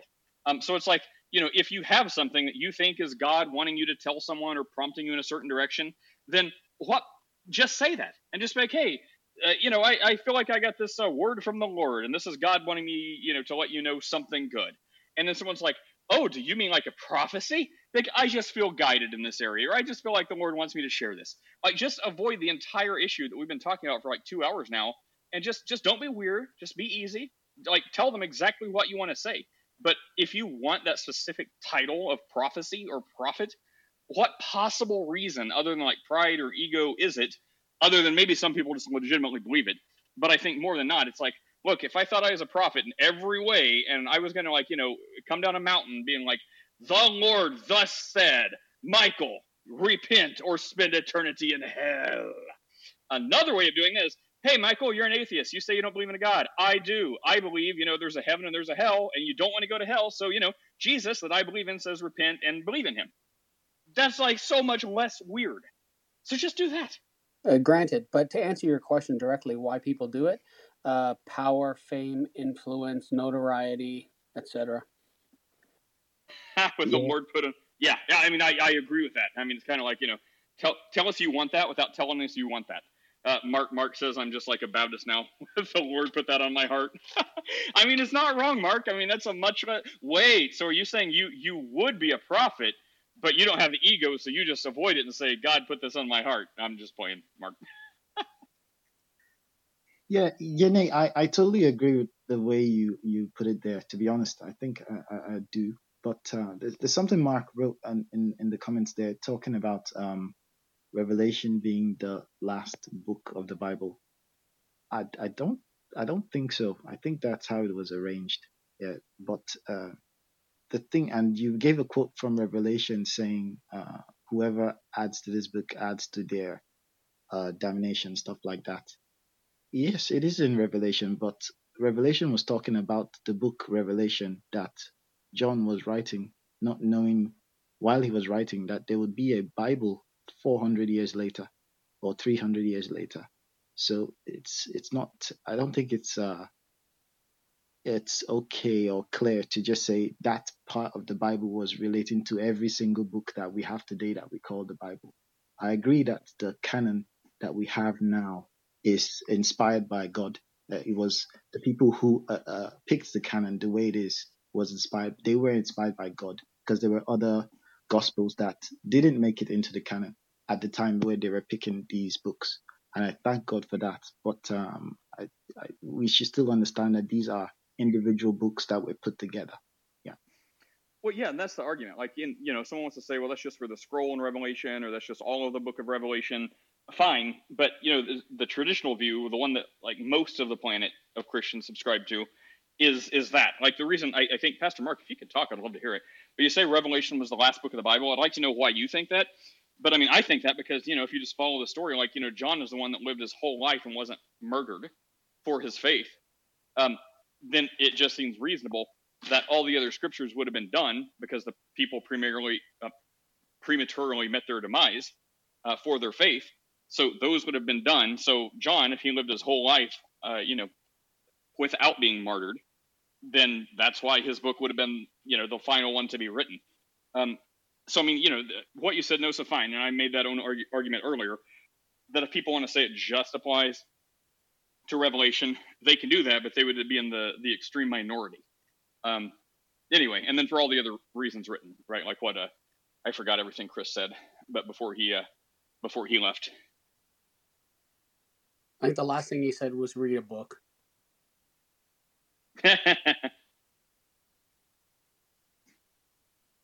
Mark, you say it dates at 90 AD. Why do you say that, out of curiosity? After all the other books, did it have something in the other books that would have had to be written after because it included like lots of information from that, or why do you say that?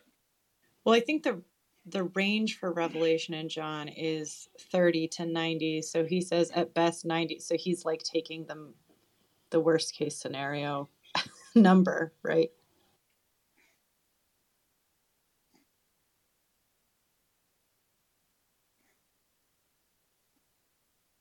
Oh, churches listed in Asia Minor are in existence. That's a good point.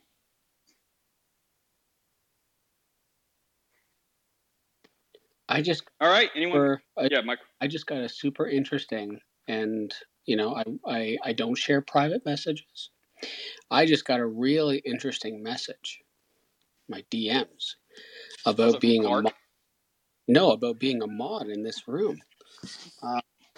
And wow, person, you are. It's Clark, isn't it? You are super Christian. Oh, wait, if it's Clark, he's not Christian.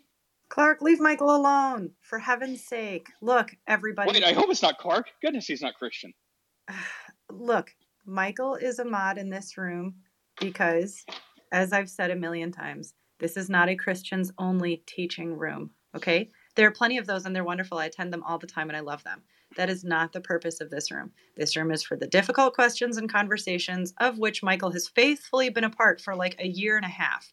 And he's here and he understands and respects the culture of the room. He doesn't argue. He puts in good opinions and he has a green bean. Get over it. Like, we're not, if Nate and I were running a room where we were like, today we're teaching on Colossians and this topic, Michael would not have a green bean. But today we're talking about whatever. Like that's it. It's a different purpose for the room. If you don't want to be here for that, then that is fine. The door is over there. And full disclosure, I did that earlier because, occasionally, like, when I have technical difficulties or something, like I know I can trust Michael because I've known him on this app a while. So, I'm like, hey, if you hold this room together, I'll be right back. I got to restart or something.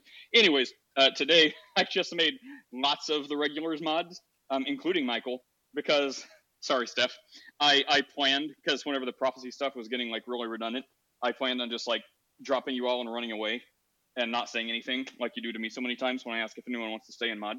So I was just going to like dump the room and leave. So I made all you guys mods and left. But I didn't leave because I got engrossed in it again. Anyway, that's why. But yeah, I'm not taking you back. So for the record, I have not dumped the room and left. Okay. Oh, every time I'm like, okay, guys, it's getting close. I'm gonna have to go. Steph, Chris, and you guys all like run like ants. No, I don't leave. I always tell you I can't stay today. Now, to be fair, Nate, every single solitary time you say that, what do I say? Quote, I'm here for you, brother. I say that every single time. Now, and I get it. Most of and it's all just, it's funny at this point. I wish, here's my wish. Hey, maybe this could be like an answered prayer or something.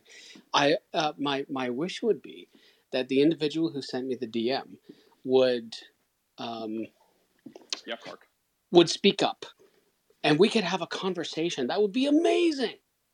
Yeah. So I'm just gonna leave that there.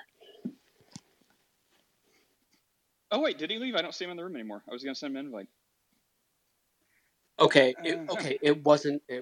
I normally don't do this. It wasn't Clark. Oh, man, I was just very sure. Good thing I didn't say it was a prophecy, otherwise he'd have to kill me.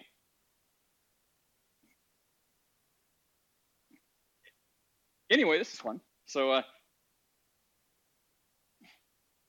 let's see. There was a guy after, but then he left. Aaron says that this room is run by Satan. So there's that. Oh, wait, do we know Aaron? Yeah, he's that Messianic Jew who's always like Eastern philosophy, trouble-causing, rabble-rousing guy. Some may call it would you say, synagogue of Satan? I didn't say that. Well, for the record, I don't think that entity is real either. Just like he wants you to think. Mwahahaha.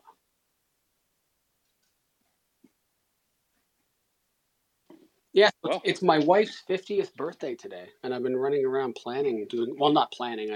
The planning was all done long ago, but I've just been assembling various things. So. Okay, I present this question about a question to either Prophetess Steph or Acolyte Michael. All right, I want you to answer this question, given only the knowledge you have from previously enduring this stuff. Okay.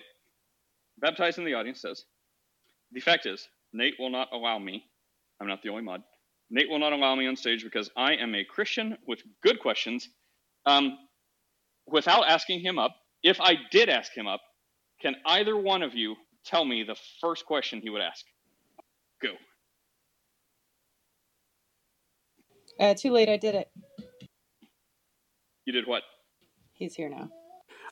What? Oh, okay, before he talks, what's he going to ask? Well, he could change it now. But Well, it's going to depend, right? Because there at least a couple of times when Baptized has been on stage with me, he's asked about my former beliefs. So could be that, but yeah, I mean, yeah. Or otherwise, it's going to be about crying tears. No. I mean, it's going to be about John the Baptist. John. Yeah. Yep, it's going to be John the Baptist. All right, Baptized, here's your chance to prove us wrong. I mean, we have hand-fed you that we gnostically somehow know what you're going to say. Are you compelled to do it anyways?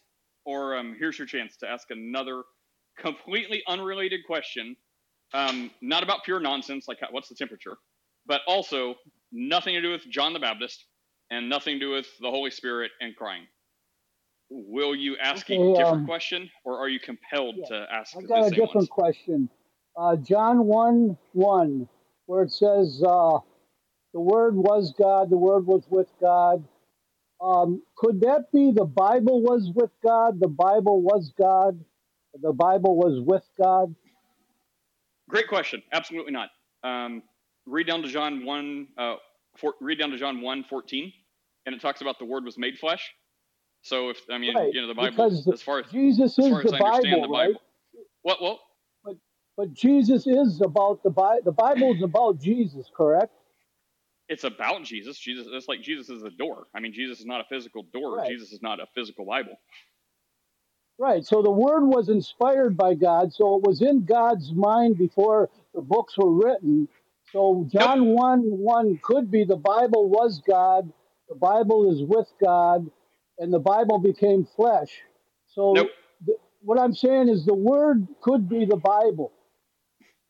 Unless you twist scripture to make it the Bible, but whenever you say the Word was in God's mind, no, the Word has always existed. Turn to Revelation 13 something, where it says, and his name is called the Word of God.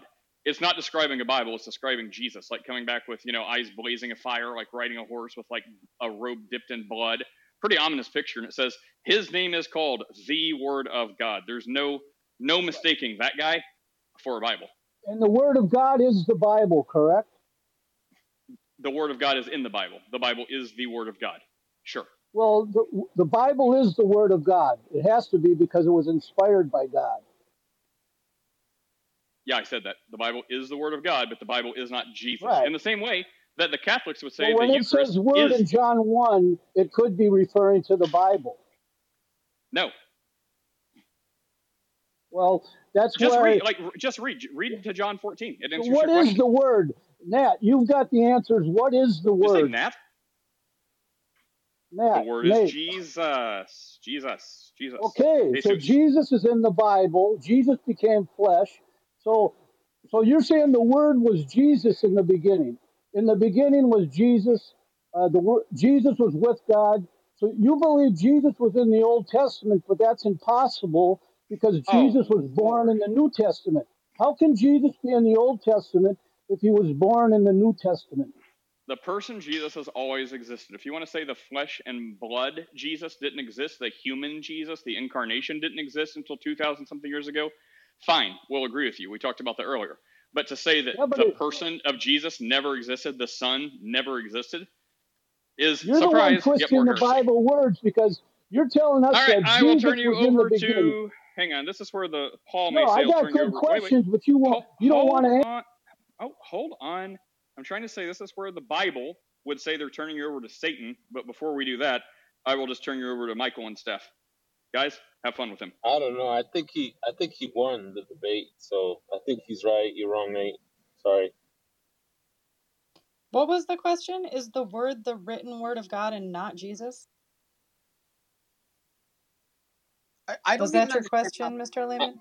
My question is, when it says the Word was with God, the Word was God, could that be the Bible was with God? The Bible is God, and the Bible became flesh when Jesus was born. Right. Lou, good troll. I recognize it. So, Mr. Lehman, my next question for you is that, is this an Islamic... Okay, no, this is like an Islamic thing. When you refer to the Bible, okay, do you mean the actual physical copy of the books? Yeah, that was going to be my question. Yeah. Well, what do you mean by the Bible? I mean what it is. It's inspired by God. So in What other is it? words, in the beginning, God had the Bible because He is the Bible, right? Okay, so is God, so you're more like, could the word mean the sentiments of the that were written down? Well, that makes sense, doesn't it? Because when it says the Word was with God, what is the Word? What is the Christ. Word? It's the Word of Christ. God, which is the Christ. Bible. No, So no. Bible was Okay. with God in the beginning. So does the Bible have a pronoun? Do we refer to the Bible as he? Well, the Bible is the Word of God. Wait. That's a It's just yes or that no question. somebody Hold named it on. the Bible. Hold on. Somebody Baptized. named it the I really Bible. want to play But along. really, Hold on. it's the So Word. you're referring to the Bible as the concepts that are written down. Okay, I'm accepting that. When we talk about the concepts that are written down, do we refer to them as he? No, my point is, No. could we call the Okay, so Bible you're the wait. Word? Could I'll we, let you get your instead of point. it being called the Bible, could it be the I'll let you Word? get your point. I'll let you get your point, but hold on. So since we don't refer to the text, the physical object, as he, then the word, when it's referred to in scripture, must not mean that, because they have a pronoun. The word has a pronoun and it's he, right? Yeah. Baptized. It sounds like and I think, Steph, correct me if I'm wrong, but it sounds like what you're saying, like the way I'm receiving it, is that it sounds like you're anthropomorphizing an object, like a book. That's what it sounds like you're asking. Yeah, and Well, what no, I'm he would saying is, reject. could the Bible be just called the Word instead of calling it the Bible? Just put the Word on the side of the Bible. Would that Okay, be so fair? we refer to the Bible as the word of God, right? Or Right. we say, Okay. like, Right I'm there. really getting into the word. Yeah, these are like That's right. modern. That's right. Yeah. Okay, so that's not the way the writers of the Bible are using that. It's capitalized and it has a pronoun. And when they talk about the word of God, they say he. So this is not the same as the way we would use it today. Saying I'm really getting into the word today. We're not talking about Christ. We're talking about the text. But when when the authors of the Bible use it, they say the word was here and he did this and he did that. That's not the same way we're using it. Do you understand? They didn't expect What heresy on does the this word level. Bible mean? What does the word Bible mean? Book. It means book. Yeah, the word Bible means book. So when we're referring to the Bible today, Mr. Lehman, we're talking about the text that we can hold in our hands. This is the books that have been canonized and are completed, the sentiments they can contain. This is the Bible. We may also call it scripture, the text, or the word, right? When John is writing about the word and says he, they're referring to Christ. John is not talking about the Yeah, Bible. that's why there's a problem with is Jesus God? Because a lot of people use John 1 as evidence because it said the Word was God. But the fact is, the Word became flesh in the New Testament, so Jesus cannot be in the Old Testament, and Jesus is not God because God Himself at Jesus' baptism said, "This is my Son." How can Jesus be God if God said, "This is my Son"? John the Baptist testified, "I seen and I testify that this is the Son of God." How can Jesus be God? Because that's what you guys all believe. Okay, so Mr. Lehman, You're calling you God a just liar. You're hold calling on. God a Okay, liar. so you went on you gave us your conclusion, which is the oneness conclusion, which we all knew is where you were going, but you didn't establish that the Word is not Christ. You have to do that before you make your argument. No, I'm not a oneness. I'm a Christian, and I believe Jesus is not God because God said Jesus is not God. John the Baptist came as a witness to testify about the light, and he said Jesus is the Son of God. So this Jesus is God stuff is a heresy, and you're Okay. calling God a liar. So I'm going to mute you just because you came up with what is the Word. We gave you an answer, and in order to in order to hold your hand and walk with you down this path, you need to establish or at least respond to the conversation about the Word that you started. You can't then go over to John the Baptist and talk about how Trinitarians are liars and stuff. Your question. Okay, hold on, I'll be right there. Your question was, what is the Word in the Bible? And our answer is Christ, and here are the reasons why. Please respond to that, and then we'll keep going.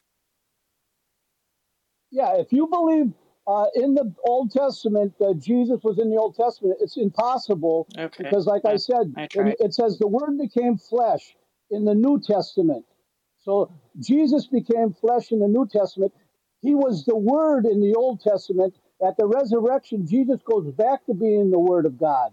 Jesus, for 30 years on earth, was just a human being. He was not God, and that's the facts.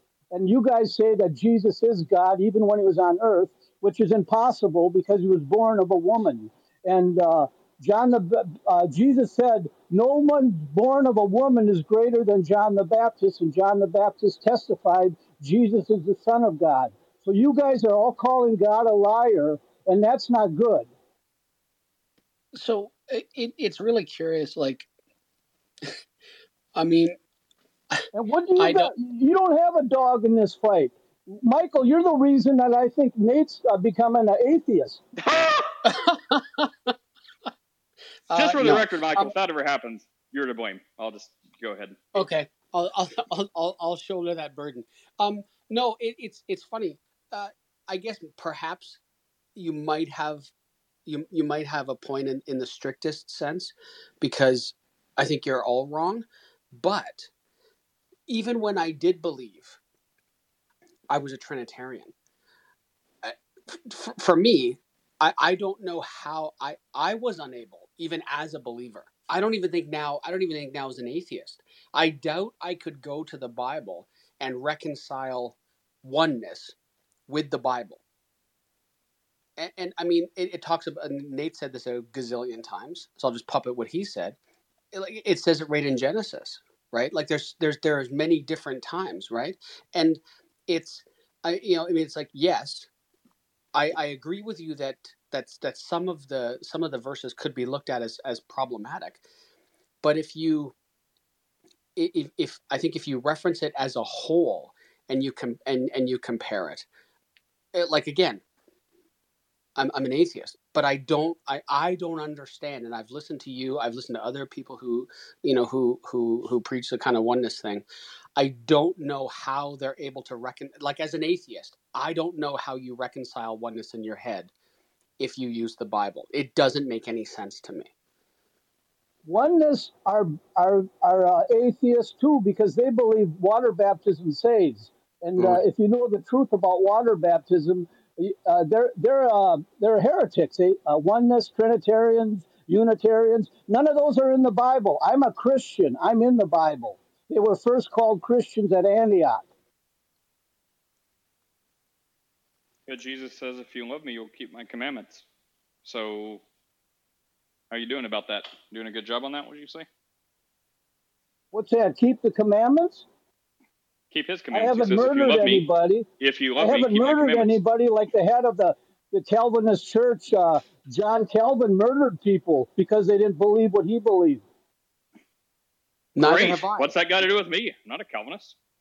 I mean, have you ever told a lie? Great. What does that make you? You're a liar. Like, sins may have gradation, but they're going to put you in the same place.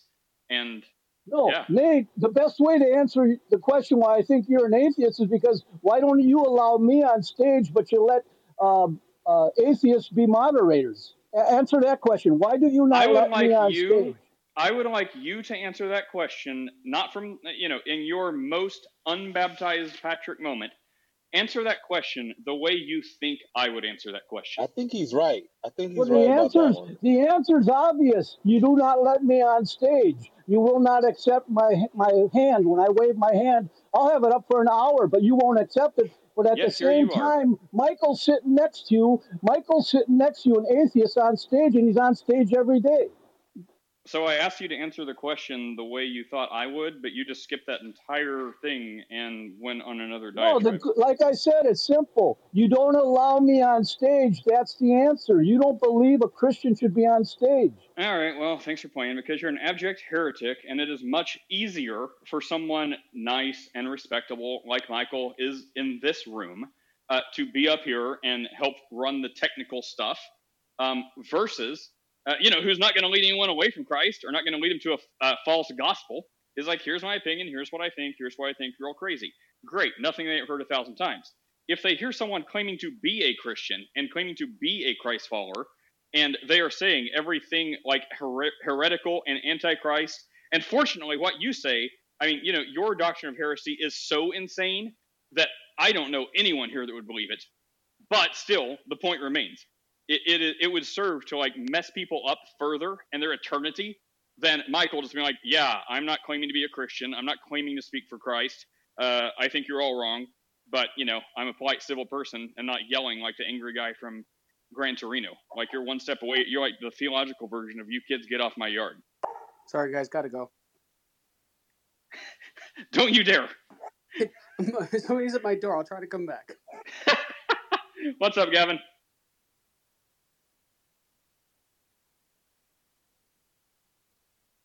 Are you jumping over your couch right now to get to your microphone, Gavin? Or we put him to sleep? I don't know, Steph. Are we bad people?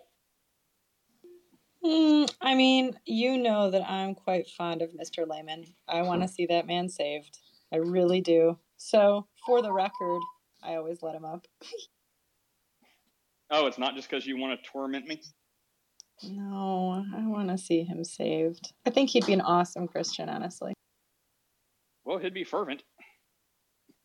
I mean, he would be the John the Baptist. Like, I mean, that guy would like roll around with like camel skin and probably eat roaches and everything. Like, I mean, he would definitely emulate John the Baptist, probably. Yeah, Nate and Steph, have you? I don't know the history of this, but probably there's some very good history with the guy that went down, the baptized guy. Yeah. But have you guys ever asked him for his views on Isaiah 9:6-7, where it foretold the birth of Jesus and the names that Jesus would be called, saying Emmanuel, God with us. Yes, and mighty God, actually saying mighty God, saying for his name shall be called Wonderful Counselor, Mighty God, Everlasting Father, Prince of Peace. Yeah, so I wonder if he has ever replied to that one. Well, you just heard it, baptized. So if you'd like to reply, go ahead and let us know what you think. I mean, I have a feeling, but don't want to lead you. Welcome back, Chris. Hey, I was going to say something about. Did you guys get so bored that you're talking to baptized now? Yes. I don't remember. Did I invite him up here? Gosh, did you or me? Here's what happened. Yeah, I said, well, baptized, for the record, I'm not the only mod. So then I took that as immediate permission to let the man up. That was another time, I think, when I was about to make an exit, but then I just got engaged in it again, and I didn't. I'm telling you all my evil plans. What's up, Rags? What were you going to say? I was just going to say what you should have brought up to him is where the Word of God appeared and said, not that the God said, but it appeared. This word figure appeared in the Old Testament. You should have went down that road with him a little bit, but I don't know if that would help her. Well, go there. He's still listening. He's down there. I don't know the verse. Go ahead and go there with him. I don't know exactly. Sorry, this is why I can't. You hear the background. No, Steph doesn't let it stop her. Just kidding. I mean, yeah. Steph has ways of making the children shut up, though. It's pretty. Telling them they're making Jesus cry, or threatening them with hell, or something like every Christian totally does.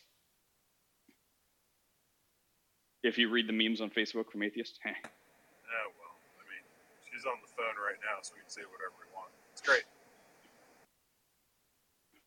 So, Chris, welcome back. How'd your client meeting go?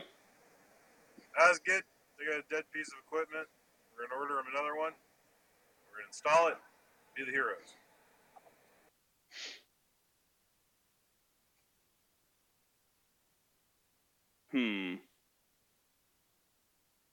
Let's send out some more fun invites. If anyone wants to jump up here, jump up on stage. Let us know what you have to say. I just want to make an observation. I was going to the scripture to make my point. That's all. Are you at the scripture? No, I still can't talk very much. I just wanted to say that just as a more of a joke. Say I'm using the scripture to make my point. Yeah, nobody does.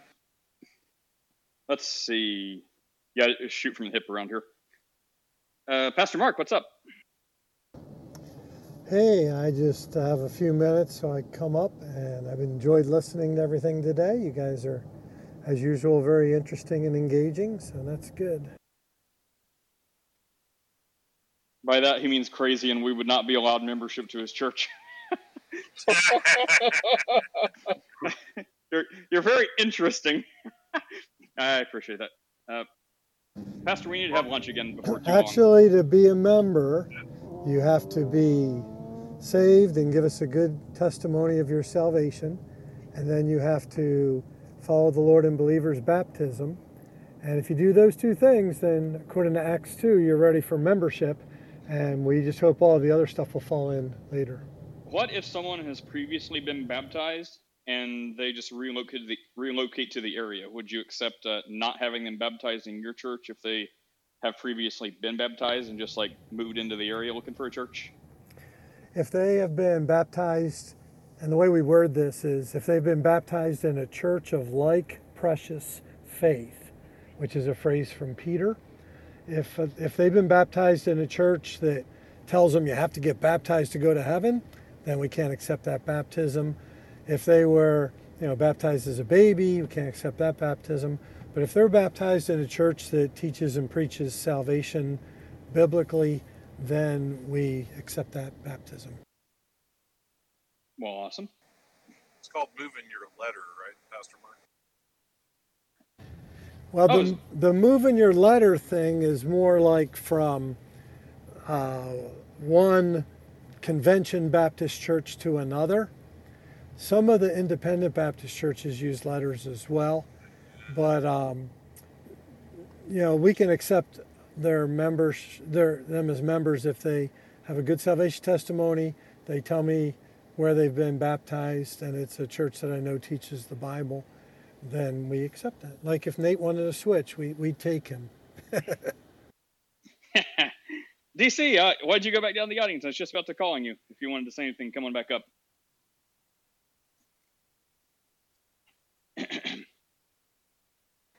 What do you guys think of this whole country music dude that just sprang out of nowhere? Man, I don't get the big hoopla with it. I mean, like, he's like, I don't know. I mean, I guess he's just a guy that wrote an okay song about corrupt political system. I mean, that could be any one of 300 million people. So, I mean, I really don't know why. Like, everyone's, going crazy over it. Like, he beat out Taylor Swift on the charts, I guess. And I don't understand it. Maybe I'm a little bitter and jaded that, it wasn't me. Well, could it be? It could be Lou. I didn't know he beat out Taylor Swift on the charts. That's really interesting. Is that the temperature of the country? Is that as a country where we at? That's interesting. And that's what I'm thinking. Like, I mean, I can't get back into political trouble with Chris because he may. It's crazy. Like we can talk about religion, but man, something about politics is more visceral than I think even religion. And I think it's because it's more like it's concrete and it's more tangible and in front of your faces versus like religion. It's more like for the afterlife or eternity and stuff like that. So if like people disagree, they're like, oh, well, I think my way's right, but it's kicking the can down the road. Or, if I don't believe in that anyway, then it doesn't matter. Just leave me and my family alone. So even though religion can get contentious, I think politics, because it's just more tangible, like in front of your face, that everyone's like, no, because everyone has their, quote, empirical evidence. Anyways, but I think that is, I think it's the climate. I think that people on all political aisles are realizing that, well, what they're realizing. Okay, anyways. Hang on. Someone was also about to speak.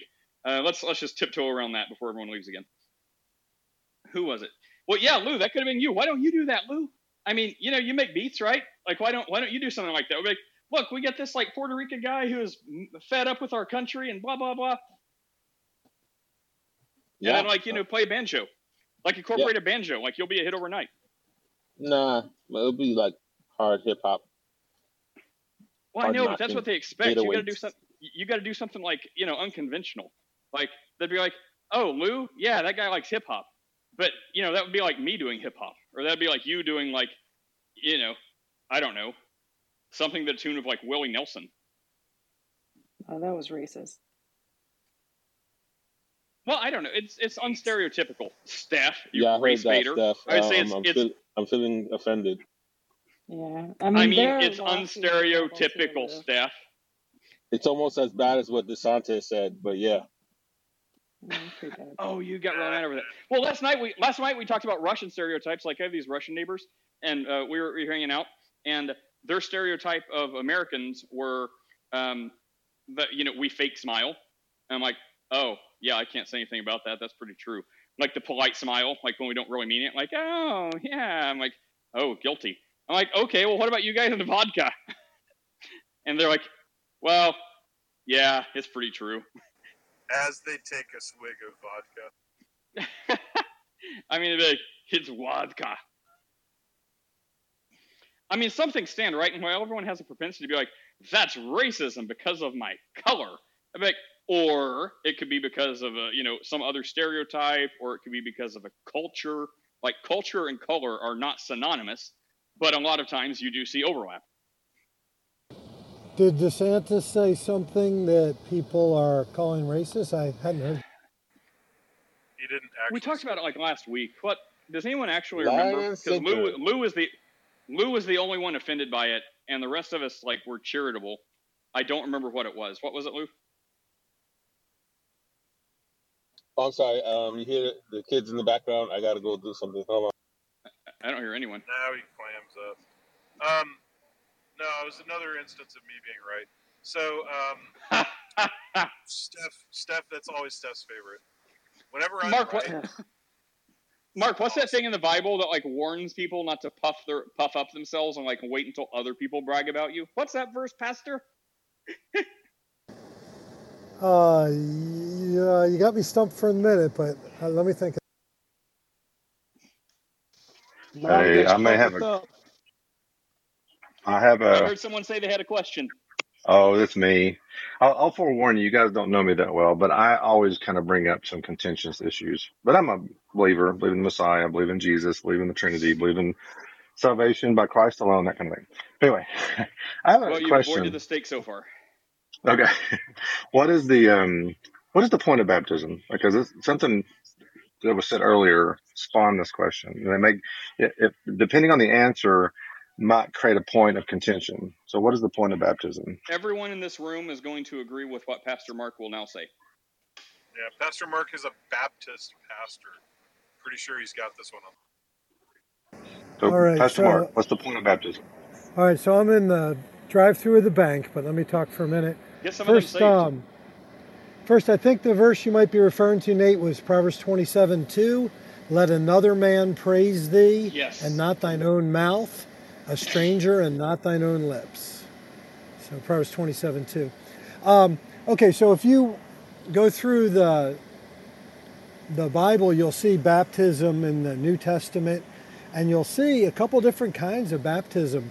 There's the baptism of John and so forth, but nowadays what we have, and what you'll see in the book of Acts especially, is that after someone received Christ as their Savior, then they were water baptized as a picture of the identifying with Christ, letting everybody know that they were saved. So we view baptism as identifying you in three ways. You identify, hey, I am a Christian. I died to my old ways. I've received Christ as my Savior. And then I'm identifying with Christ because he died, he was buried, and he rose again. And then thirdly, I'm identifying with the doctrine of the church that is doing the baptizing, because it says in Acts 2 that when they were saved, then they were baptized, and then they were added unto them, talking about added unto the church there at Jerusalem. So that's kind of how I view it in a nutshell. Okay, so you're saying, because I have heard this before, and actually I agree with the first part, but I have a problem a little bit with the second part, because because it's like I've heard this a lot, and most Baptist churches preach this. You baptize and become a member, or your baptism is making you a member of the church. So the thing I would ask, they were added to the number, which I don't disagree with, but this idea of membership, I'm I do question, because if I get baptized, like if I decide to baptize my daughter at the local pool, and then we go to a local church as a family, that would be, to me, still be applicable, even without having some kind of formal letter in there, because you're witnessing before God and before people, which needs to be done. And I don't disagree with that part. But to attack church membership to it for some reason, I do have that. To me, seems problematic. And that's the part of contention that I would address, because I knew a guy that I discipled, and they wanted to make a big deal about him becoming a member of that church, but he couldn't because he's going to be leaving, but he wanted to be obedient in baptism. And I think him being sufficiently baptized was sufficient for that. He was a follower of Christ. He just didn't necessarily need to be affiliated with that specific church. So that's the only, and my wife's on it now. Yeah, there are, even in my circles of Baptist churches, there are some who view baptism and membership as inextricably linked. Like when you get baptized, you are automatically baptized into the membership. And then there are others who would view baptism as a first step of obedience after your salvation, and therefore some people might not be ready for membership yet, but they ought to take that first step of obedience so that then they can take some other steps that will get them ready for membership. And I can elaborate on that if you want. But so I could see your point there, Paul. The reason that it's okay, now you might agree more with Matt Slick if you want to baptize your daughter in the bathtub, and but most of the time we understand that baptism and the Lord's Supper were ordained by the Lord to be done through the local churches, and so we look at it as an ordinance of the church and identifying you with the local church. And it's based a lot on Acts chapter 2, but there are other places as well. No, and I agree that both the communion and baptism are public declaration. I do think there needs to be a public affirmation of that. I mean, you can confess with your mouth that Jesus is Lord, all that kind of thing. So I think that's necessary. But I just, when they Yeah, attach I that think I understand. membership thing, that's where I have tension. Yeah, I understand. You're saying you agree that it's a public profession of faith, but just that it